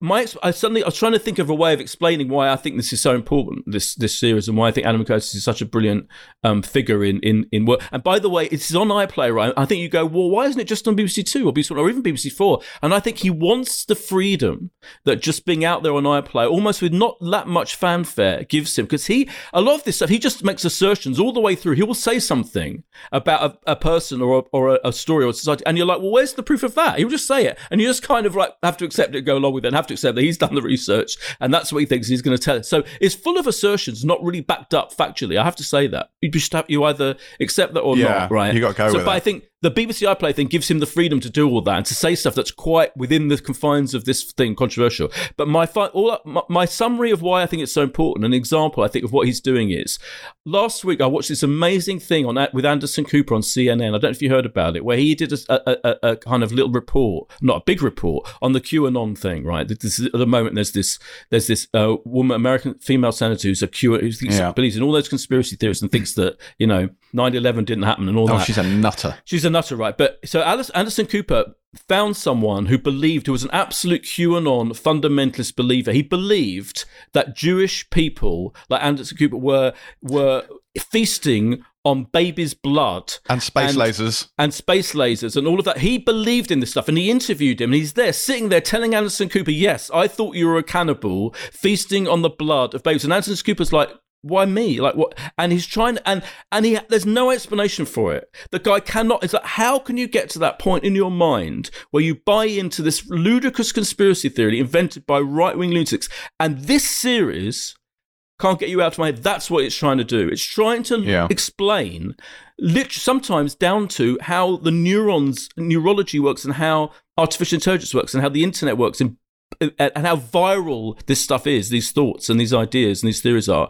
And I think it's so important because that's what it's doing. And how much more important can it be to try and understand these fuckers who are believing this stuff and who end up assaulting the Capitol and possibly trying to kill AOC? It's like that. Exactly. For me, it's that level of importance. Now, whether it succeeds or not, finally, who can say? But I think it's trying, and I think it's incredible that it's trying. But I think I agree with you 100%. I think this is conspiracy theories are not new, and this series makes it absolutely clear these have been around for a very long time. The fact that Operation Mindfuck gave birth to this crazy made-up story of the Illuminati, an 18th century organization from Bavaria, and this is still something that wingnut conspiracy theories bang on about, even though it was made up to prove the conspiracy theories are absurd. But so this is like the plague of the modern era at the moment, fake news and whatnot. And I almost think it's so important that I kind of wish this admittedly phenomenally constructed series wasn't so opaque, because it's a lot and it's quite hard to follow. Like we were talking about this beforehand, you were like, oh, you've got to be focusing on this, you can't be doing other things at the same time. I would argue you could be focusing on this 100% and still be entirely lost by the time you're halfway through the first episode, because it skips around like some kind of cranked up fruit fly. Like it's going from Mao Zedong, and then we're at the Playboy Mansion, and then there's someone doing some weird interpretative dance, and then we're deep diving down to this sort of abusive photographer and his wife, and it's like you're going everywhere. And he does pull these threads together, but it takes you a while to work out what on earth he's trying to do. And it's you get whiplash watching this. Like this is an episode, the first episode airs with a skinhead bar fight morphing into a perfume advert, and it's like, what? I felt like, like A Clockwork Orange. I felt like this was some weird brainwashing experiment. And it's weird that it's about essentially brainwashing and fake news, and that's what it feels like watching it. And it's partly due to the construction, which, as you say, is created with this sort of tapestry of archive footage that he's unearthed. But that and the crazy music and the quick cuts and the images and the changes of tone and pace and subject all the time make it quite difficult, I think, to pull a clear through line. Now, to be fair, I watched the first episode, which is like an hour and a half, and there is 8 hours of this, and maybe it does become more clear as it goes along. But I do feel like his style doesn't lend itself to sort of the easy distillation of information. And I, again, not to go back to this, but what I quite want is to watch the 3-hour, really concise, incredibly clear version of this that conveys that information in a way that's maybe more digestible, because it's such an important message at the heart of this. That said, this I mean, he's a genius. This is incredible television, but it is a lot. You see, I could not disagree more on it being hard to follow. And what I loved was it should be impenetrable. He's taking in basically the history of the modern world and, as you said, telling multiple stories from multiple decades and countries, and at the same time, he distills entire stories that would fill an entire book into a couple of lines of narration. And I just think, I don't even know how you would practically do that. It is, it's an intellectual piece of television in so much as you can't see it on Twitter at the same time. But I think he makes it astonishingly simple and straightforward. And I think, I had to give up looking for loads of thread being pulled together and there being an answer, because what I realised is that, for all the different things going on in this show, whatever we're calling it, it's just the world isn't working. The world is fucked. Yes. And he's going to tell you why the world is fucked, but not how we get out of it, right? Because what he shows is the systems are broken, equality is completely fucked, everybody's angry, and he's essentially going, right, I'm going to tell you how we got here. And so you do go from, Moscow in the 90s to Mao's mad wife, Jan Qing. You've got but I learned loads of stuff, the Kenyan camps that were used by the British. And there's a quote in there saying the British were trying to manipulate the African mind and ended up with mass torture and killing as the British lost control. You've got the immigrants from the empire coming to the UK who'd been told it was their homeland, and then having an awful reaction when they got here, and they talk about finding a sad and frightened a hostile environment, if you will. A hostile environment. It's like, and everything suddenly, the penny drops gradually as you go. And I like the fact he doesn't entirely spoon feed you. And honestly, the way he makes this case, even, the conspiracy theories about communism in 1950s white suburban America, how the kind of boredom and isolation of those people led to these mad conspiracies, the rise of individualism, it's all in there. And I just think it's incredible. And it's so resonant right now for all the reasons Boyd said, but also, COVID, like he was already making this when the first reports of COVID happened. Yeah, we're dealing with disinformation and mad conspiracy theories, and I just found this such a head melt in a really good way. I loved every second of it. I am desperate to watch the entire thing. I found it taught me so much. It illuminated so much, but he's very careful to tell you what happened without too much editorializing where you're being led to a certain conclusion. But the clarity around his journalism and his storytelling, I think, is incredible. I was like, how you've made this digestible in these, 75 minutes, I think that first one was. It doesn't even feel long enough. When Boyd said 75 minutes, I was like, for fuck's sake, I've got a magazine going to press. I'm dead tired. I haven't seen my baby. And then I was like, I want 75 more minutes immediately. I just think this is extraordinary, absolutely extraordinary. And I just think as many people as possible should watch it. And I get your point about if it was slightly easier, then maybe it'd have a broader audience. But I think he's boiled it down to what you can boil it down to while still being a credible, intelligent piece of television. I loved this. Loved it. Loved that. I do agree with you that it's incredible. And also I learned an awful lot. And I think it just feels so... And you think you know everything, so that's pretty incredible. I do think it's a really important piece of television. And I think the use of archive footage really hits home in a way that maybe it wouldn't have done otherwise. When you see people in that time, frankly, being massive racists and dealing with sort of like the post-colonial Britain, do you know what I mean? It's like, it's a lot to take in, and it's really important stuff. And I think it's also importantly a part of history that a lot of people either don't know or have conveniently forgotten, in that, certainly Britain's legacy when we were a colonial power, and how that has brought us to where we are now, and how we have still yet to undo so many of the kind of systems and networks that sort of facilitate this mindset in people. And I think that's really at the heart of this. And it's showing, it's that classic thing, isn't it? Those who forget the past are doomed to repeat it. And his whole thing is that we're in this cycle of inequality because we're not engaging with what happened in the past and trying to do something different in the future. I think my only issue with this is he tells so many stories simultaneously that, speaking to clarity, I found that this, to me, at least lacked a certain amount of clarity, because I felt like I was wading through lots of brilliant, genius, interesting stuff to try and find the threads and connect them together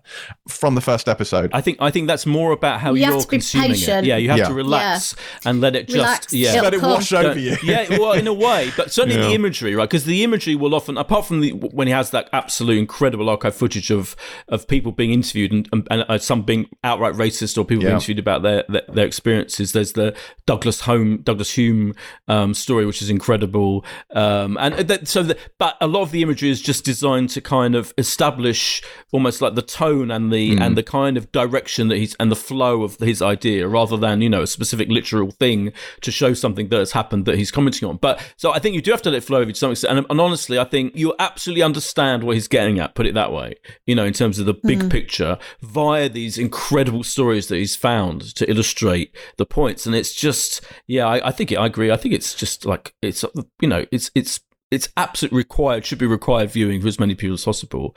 And I think it helps. I found it quite comforting. Not comforting is maybe the wrong word, but I found myself, I find religious people, frankly, bewildering. And I never understood. I genuinely have a problem understanding how you can believe in stuff like that, right? But I think this program does help me understand it. And I think that's all we can expect from something, really. That's a pretty huge achievement, I think. Well, can't get you out of my head. Lands on iPlayer on Thursday, the 11th of February. Finally this week, and I will just point out that when we finished what we'd been watching after like 3 minutes, I was like, oh, great, this is going to be a really quick edit. I'm really pleased. We're just skipping through this week. Fuck me, what is happening? Anyway, we have another show to review. Finally this week, it is Soulmates. This is an anthology series created by Brett Goldstein and William Bridges, and it is set a little over a decade in the future. And you can tell that because everyone's phones are just pieces of perspex, like in The Expanse.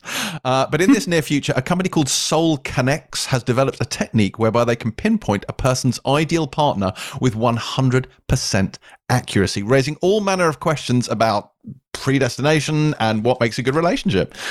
This aired in the US on AMC back in October, but comes to Amazon here in the UK this week. Terry, was this the one for you?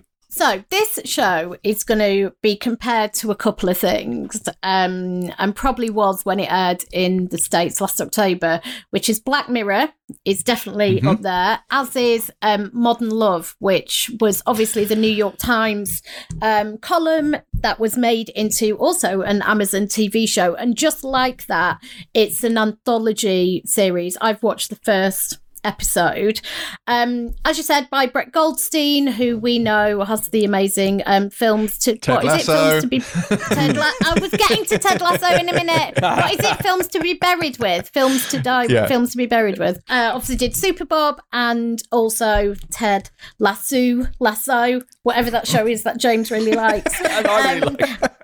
And everyone else really likes. But I can't use it as a stick to beat you with, Boydie, because I like you. And he's co-created this with Will Bridges, who also did Super Bob with him.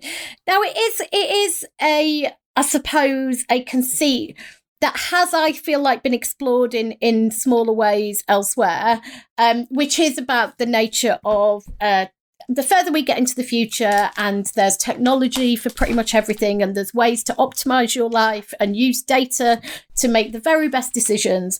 What would happen if you could identify your soulmate through a test? Now, one of my issues with the show is You don't understand. So I had so many questions about the test, and you don't know, certainly in the first episode, what the test entails. So there's a bit where she's kind of in a machine that's almost like she's at the opticians, which is a brilliant, like 1 month early, 1 month later, 1 month earlier thing that I was thinking of Boyd with. I desperately wanted to know how they worked this out, and maybe I got distracted by the wrong thing, but I was very, very keen to understand the test. But basically, once you've taken the test, capital T, the person is either in the system and you essentially have a match like you're on Tinder, or they're not. So the concept's compelling, but it is very Black Mirror, and I'm sure they hate that comparison. I'm sure they're like, oh, for fuck's sake, but it's there because it's true. And they said, the reason they made an anthology is because every single person, has a different story, a different version of what they think love is, but there are some universal ideas explored here, which is, what is a soulmate? What makes a soulmate? Is the person you love the most in the world the soulmate? And more to the point, what happens is your soulmate's a dick, or you're not in romantic love with your soulmate.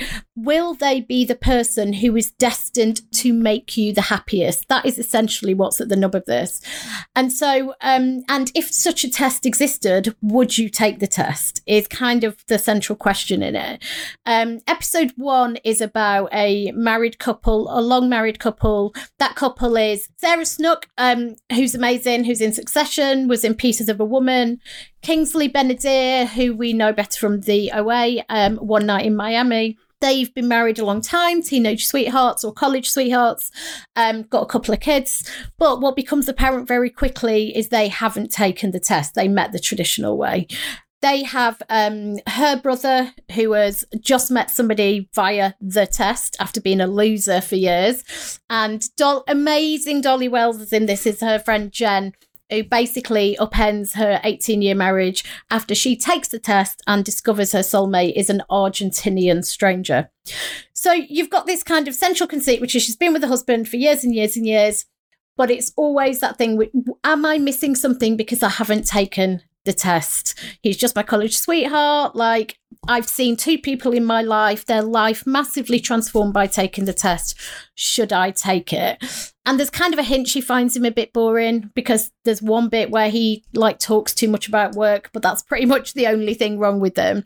And Sarah is really our eyes and our questions in this, which is, she's kind of exploring all the good bits about taking that test, but also the Pandora's box it will open. So I'm obviously not going to spoil this at all, but I suppose I found the idea really interesting. I really believed in those 2 as a couple. I thought it dipped into some really interesting things. Apparently in later episodes, they kind of dip into other genres and other kind of existential ideas about love. I think in a later episode, there's one which is, what if your soulmate is a bad person? What does that mean that you're matched with them? There's another one with Charlie Heaton from it, who is in it as a guy who joins a cult. So there's lots of different explorations of love within different genres. But I suppose there wasn't anything, and this is a quibble, and I'm not sure how big it is. When you watch Black Mirror, and I couldn't help comparing it, there's always kind of slight narrative upends or twists or things that kind of surprise you. This, for me, followed quite a typical narrative, and I wasn't particularly surprised by anything that happened. I found it quite touching and quite interesting, and I enjoyed it, and I'm definitely going to keep watching it, but I'll be interested to see if the later episodes go into any more interesting places. I think this one was really about setting the premise of what it's investigating, but there wasn't particularly any moments where I was really surprised by what happened. It's lovely, and there's real warmth in this and some really interesting ideas. And it did remind me of Modern Love in that way, in terms of some of the better episodes of Modern Love, for sure. So I'm going to keep watching it. I wasn't completely blown away, but I really, really liked it. This, for me, echoed more Modern Love than it did Black Mirror, even though the setup is very, very Black Mirror.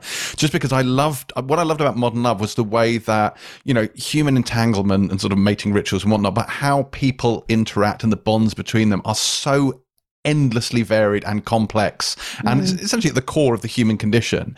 That, you know, and also I'm a great big soppy romantic sometimes. I loved that series because of it. And this is almost the opposite of that. It's the same level of interest, but, you know, from an emotional standpoint, it's the opposite of Warm and Fuzzy because it's pulling at the seams. Because the idea is that this test has come along where a lot of people are already in committed relationships. So do you then take the test only to clearly find out the person you're with is not your quote unquote soulmate? And I know what you're saying, but I think they deliberately don't go into the process of it. There's a line early on where they say, after the discovery of the soul particle. So I think their whole thing is it doesn't matter. It's almost, that's incidental. It does matter. I don't think it does. Because, no, I don't think it does. Because is it by... I do, because is it biology? Is it chemistry? No, but it's fictional. It's basically saying that everyone has a soul, and so each of you has another half of a soul, which is obviously nonsense, but they're using that as a device. What makes a soul? This is. I understand it's a device. I understand all of that, but what is? That's what's interesting to me. What is a soul? Therefore, what is a soulmate? I just thought it was an interesting idea that there is a one for you. And what if you meet the one for you? And as you say, they're a massive bellend. And the questions here, and I found this first episode like heartbreaking in places, just watching these people like tearing their lives apart to do what this computer said. And yeah, it's a commentary on modern commoditized AI-driven dating algorithms, which is how most people end up finding people these days. The swipe-a-thon that is Tinder or Hinge or Bumble or whatever else you want to do that serves you up matches based on, you know, the attractiveness quotient that it's given you or your swiping techniques or whatever other arcane formula it's used to find you a match. And this like takes it to the extreme where there is one person for you, one person only. You know, what happens if your soulmate is dead? You know, I don't know if that gets explored. Like, how does that work? Yes, no, it does. That's it. The Charlie Heaton episode's all about that. Well, quite. You know, it's fascinating to me. My only issue with this, and weirdly, I had more of a problem with this than I did with Modern Romance, is that it's an anthology show, and I would rather stay with one story here and see where it went. Like, I almost feel like sort of pulled out of Sarah Snook and Kingsley Ben-Adir's story. Like, I want more of that. Like, I don't necessarily want to move on at this stage, but I think that probably speaks more to me and my viewing habits than it does anything else, because I need more of their story. I'm not ready to let them go at this stage. But I thought, you know, it's very slick, it's very well made. I don't think it will be for everyone, but what I thought of this, I thought it's very thought-provoking, and I think it's an issue that's quite relevant to the time we live in. And, you know, yes, you're right, this could have just been one episode of Black Mirror, absolutely, but I think it's nice sometimes to sort of delve into these things in depth, especially when it is a subject that's so integral to who we are as a species. I am excited by the anthology, I have to say, and I can be on the fence about it, but I felt like that story was well done and contained, and I'm really excited to see the different variants on, because as they say, like, love, as you've just said, love is universal, but everybody's experience of it is entirely different. I'm excited to see the different ways they kind of approach it. I think it's such a brilliant idea. It's such a great idea, and I know why, and I know we want to understand the technical side of how they find soulmates. Well, not we, just me. But I think to be honest, I mean, they kind of touch upon it every now and then a bit. But I think from what the other episodes I've seen a couple more episodes. But I think it's one of those things that the more you interrogate it, the less convincing it's going to be. I think they just have to steer clear a little bit of it, you know, because otherwise, once you get into that, it becomes a science fiction thing that, you know, has to get caught up in making that feel real. But I think actually this first episode, I think, is so I just on the level of, forget the whole concept, that brilliant concept of a game-changing thing that's going to change the whole world of relationships by having the knowledge that you can find your soulmate. Forgetting that, this first episode, I think, is a really, really brilliant an analysis of long-term relationships and marriage and the stresses and strains of the children, and, you know, one or other of those people involved in this thing being slightly less enamored at any given moment with the relationship than the other, and finding the other a little bit boring. And there's the scene where they go to the restaurant.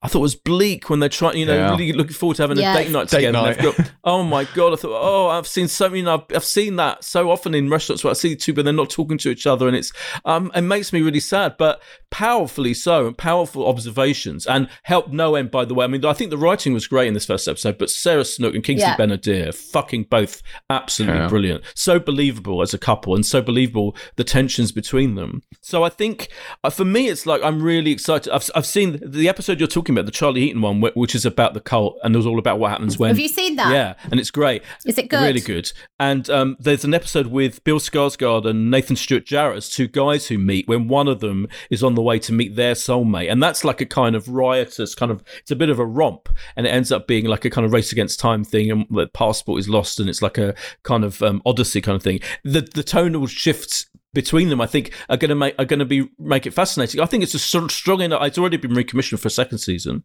quite rightly, and I think it's such a strong idea, and there's so many ramifications, and it is so thought provoking. They've already said, I think Brett Goldstein, I read, said they've got ideas for 4 series and 40 episodes. No wonder, because I think it's so strong a notion that I'm really excited by it being a thing that is going to. And I think there's a bit of a flavour at the moment for anthology series, and I'm not convinced necessarily that some of them are strong enough. I actually thought the modern romance, a lot of them, too many of them were a bit weak and a bit, not quite as good as others. Whereas I think this is going to be one of the better ones, and I have really high hopes that it's going to carry on going for ages yet. And I think this first episode is great. I really liked it. I love the idea that it's taking to the extreme the fact that they've already said the way technology has influenced human coupling has fundamentally changed the way we look for a prospective partner. Go back to, even before people traveled as much, where you'd end up with, whoever you quite like the look of in your little village, because these are the only people that you encountered. Yeah. And then as people traveled more, then, the pool of people they drew from increased. And now, with apps and stuff, your pool has been increased to every fucking one ever, anywhere. And so what people look for, and people are more discerning, and people are more picky, and frankly it makes people neurotic. And I think this is, on the one hand, taking it even further, but also making it so much simpler, where it's like there is one person and one person only, and that is what it is. And it's how technology, I think, fundamentally alters how we, as a sort of coupling species, interact with each other. But anyway, Soulmates comes to Amazon Prime Video on Monday, today, the 8th of February. Also out this week is a glut of procedurals, if that is your bag. If we didn't put you off procedurals for life with our earlier diatribes, Chicago Med, Chicago Fire, Chicago PD, and frankly anything else Dick Wolf has pulled out of his arse recently will be coming back on Friday, February the 12th. They combat, all 3 of them are on Sky Witness at 8, 9 and 10 p.m. You can have a Chicago Dick Wolf triple bill if you so desire. SEAL Team is coming to Sky One on Wednesday at 9 p.m. If you enjoy a bit of David Boreanaz with an assault rifle, and who doesn't? Boyd, anything else people should be aware of? Yeah, there's a Walter Present, and I think sometimes Walter Present stuff gets a little bit taken for granted because there's a lot of it. I mean, Channel 4 acquires a lot of foreign language shows, and they often put on the opening episode, and then the rest of it's available as a box set. And they've done that with this, which is a series called Deliver Us. It arrived yesterday, Sunday. They showed it on Channel 4, the first episode, and it's available as a box set. I thought it was really strong. It's a Danish drama about, the first scene is a teenage boy who's kind of on his birthday, I think, frolicking around on his bicycle, and he gets run over, but you don't see it. You don't see what's happened to him. And it turns out this other young guy who's a hated figure in the local community may or may not have deliberately killed him. You don't know. And it's kind of like a community challenged by one bullying, possibly psychotic individual. And it's fascinating. It really beautifully made you expect. I really want to see the rest of it. So that Deliver Us on, it's all on all 4. And I think there's one other show, but I can't remember what it was. There you go. Okay, great. And what is our pick of the week? Easy. Can't get you out of my head. Yeah, easy. I think it probably is. That's fair. But I love Soulmates as well. Right, well, that is it for this week's incredibly overlong show. Sorry about that. Please do head over to as many podcast providers as time permits and leave us a 5-star rating. And why not follow us on social media? At James C. Dyer, at Terry_White, and at Boyd Hilton. Do keep an eye out for our Mammoth West Wing special episode that should be dropping into your feed at some point later this week. If you've not had a chance to finish the series yet, then I suggest a focused effort to binge your way through all the seasons so that you can listen to that the second it arrives. After that, we'll be back in your ears with the regular show next Monday, where we'll be reviewing another trio of shows that the Hollywood Foreign Press Association enjoyed more than I May Destroy You. Pilot out.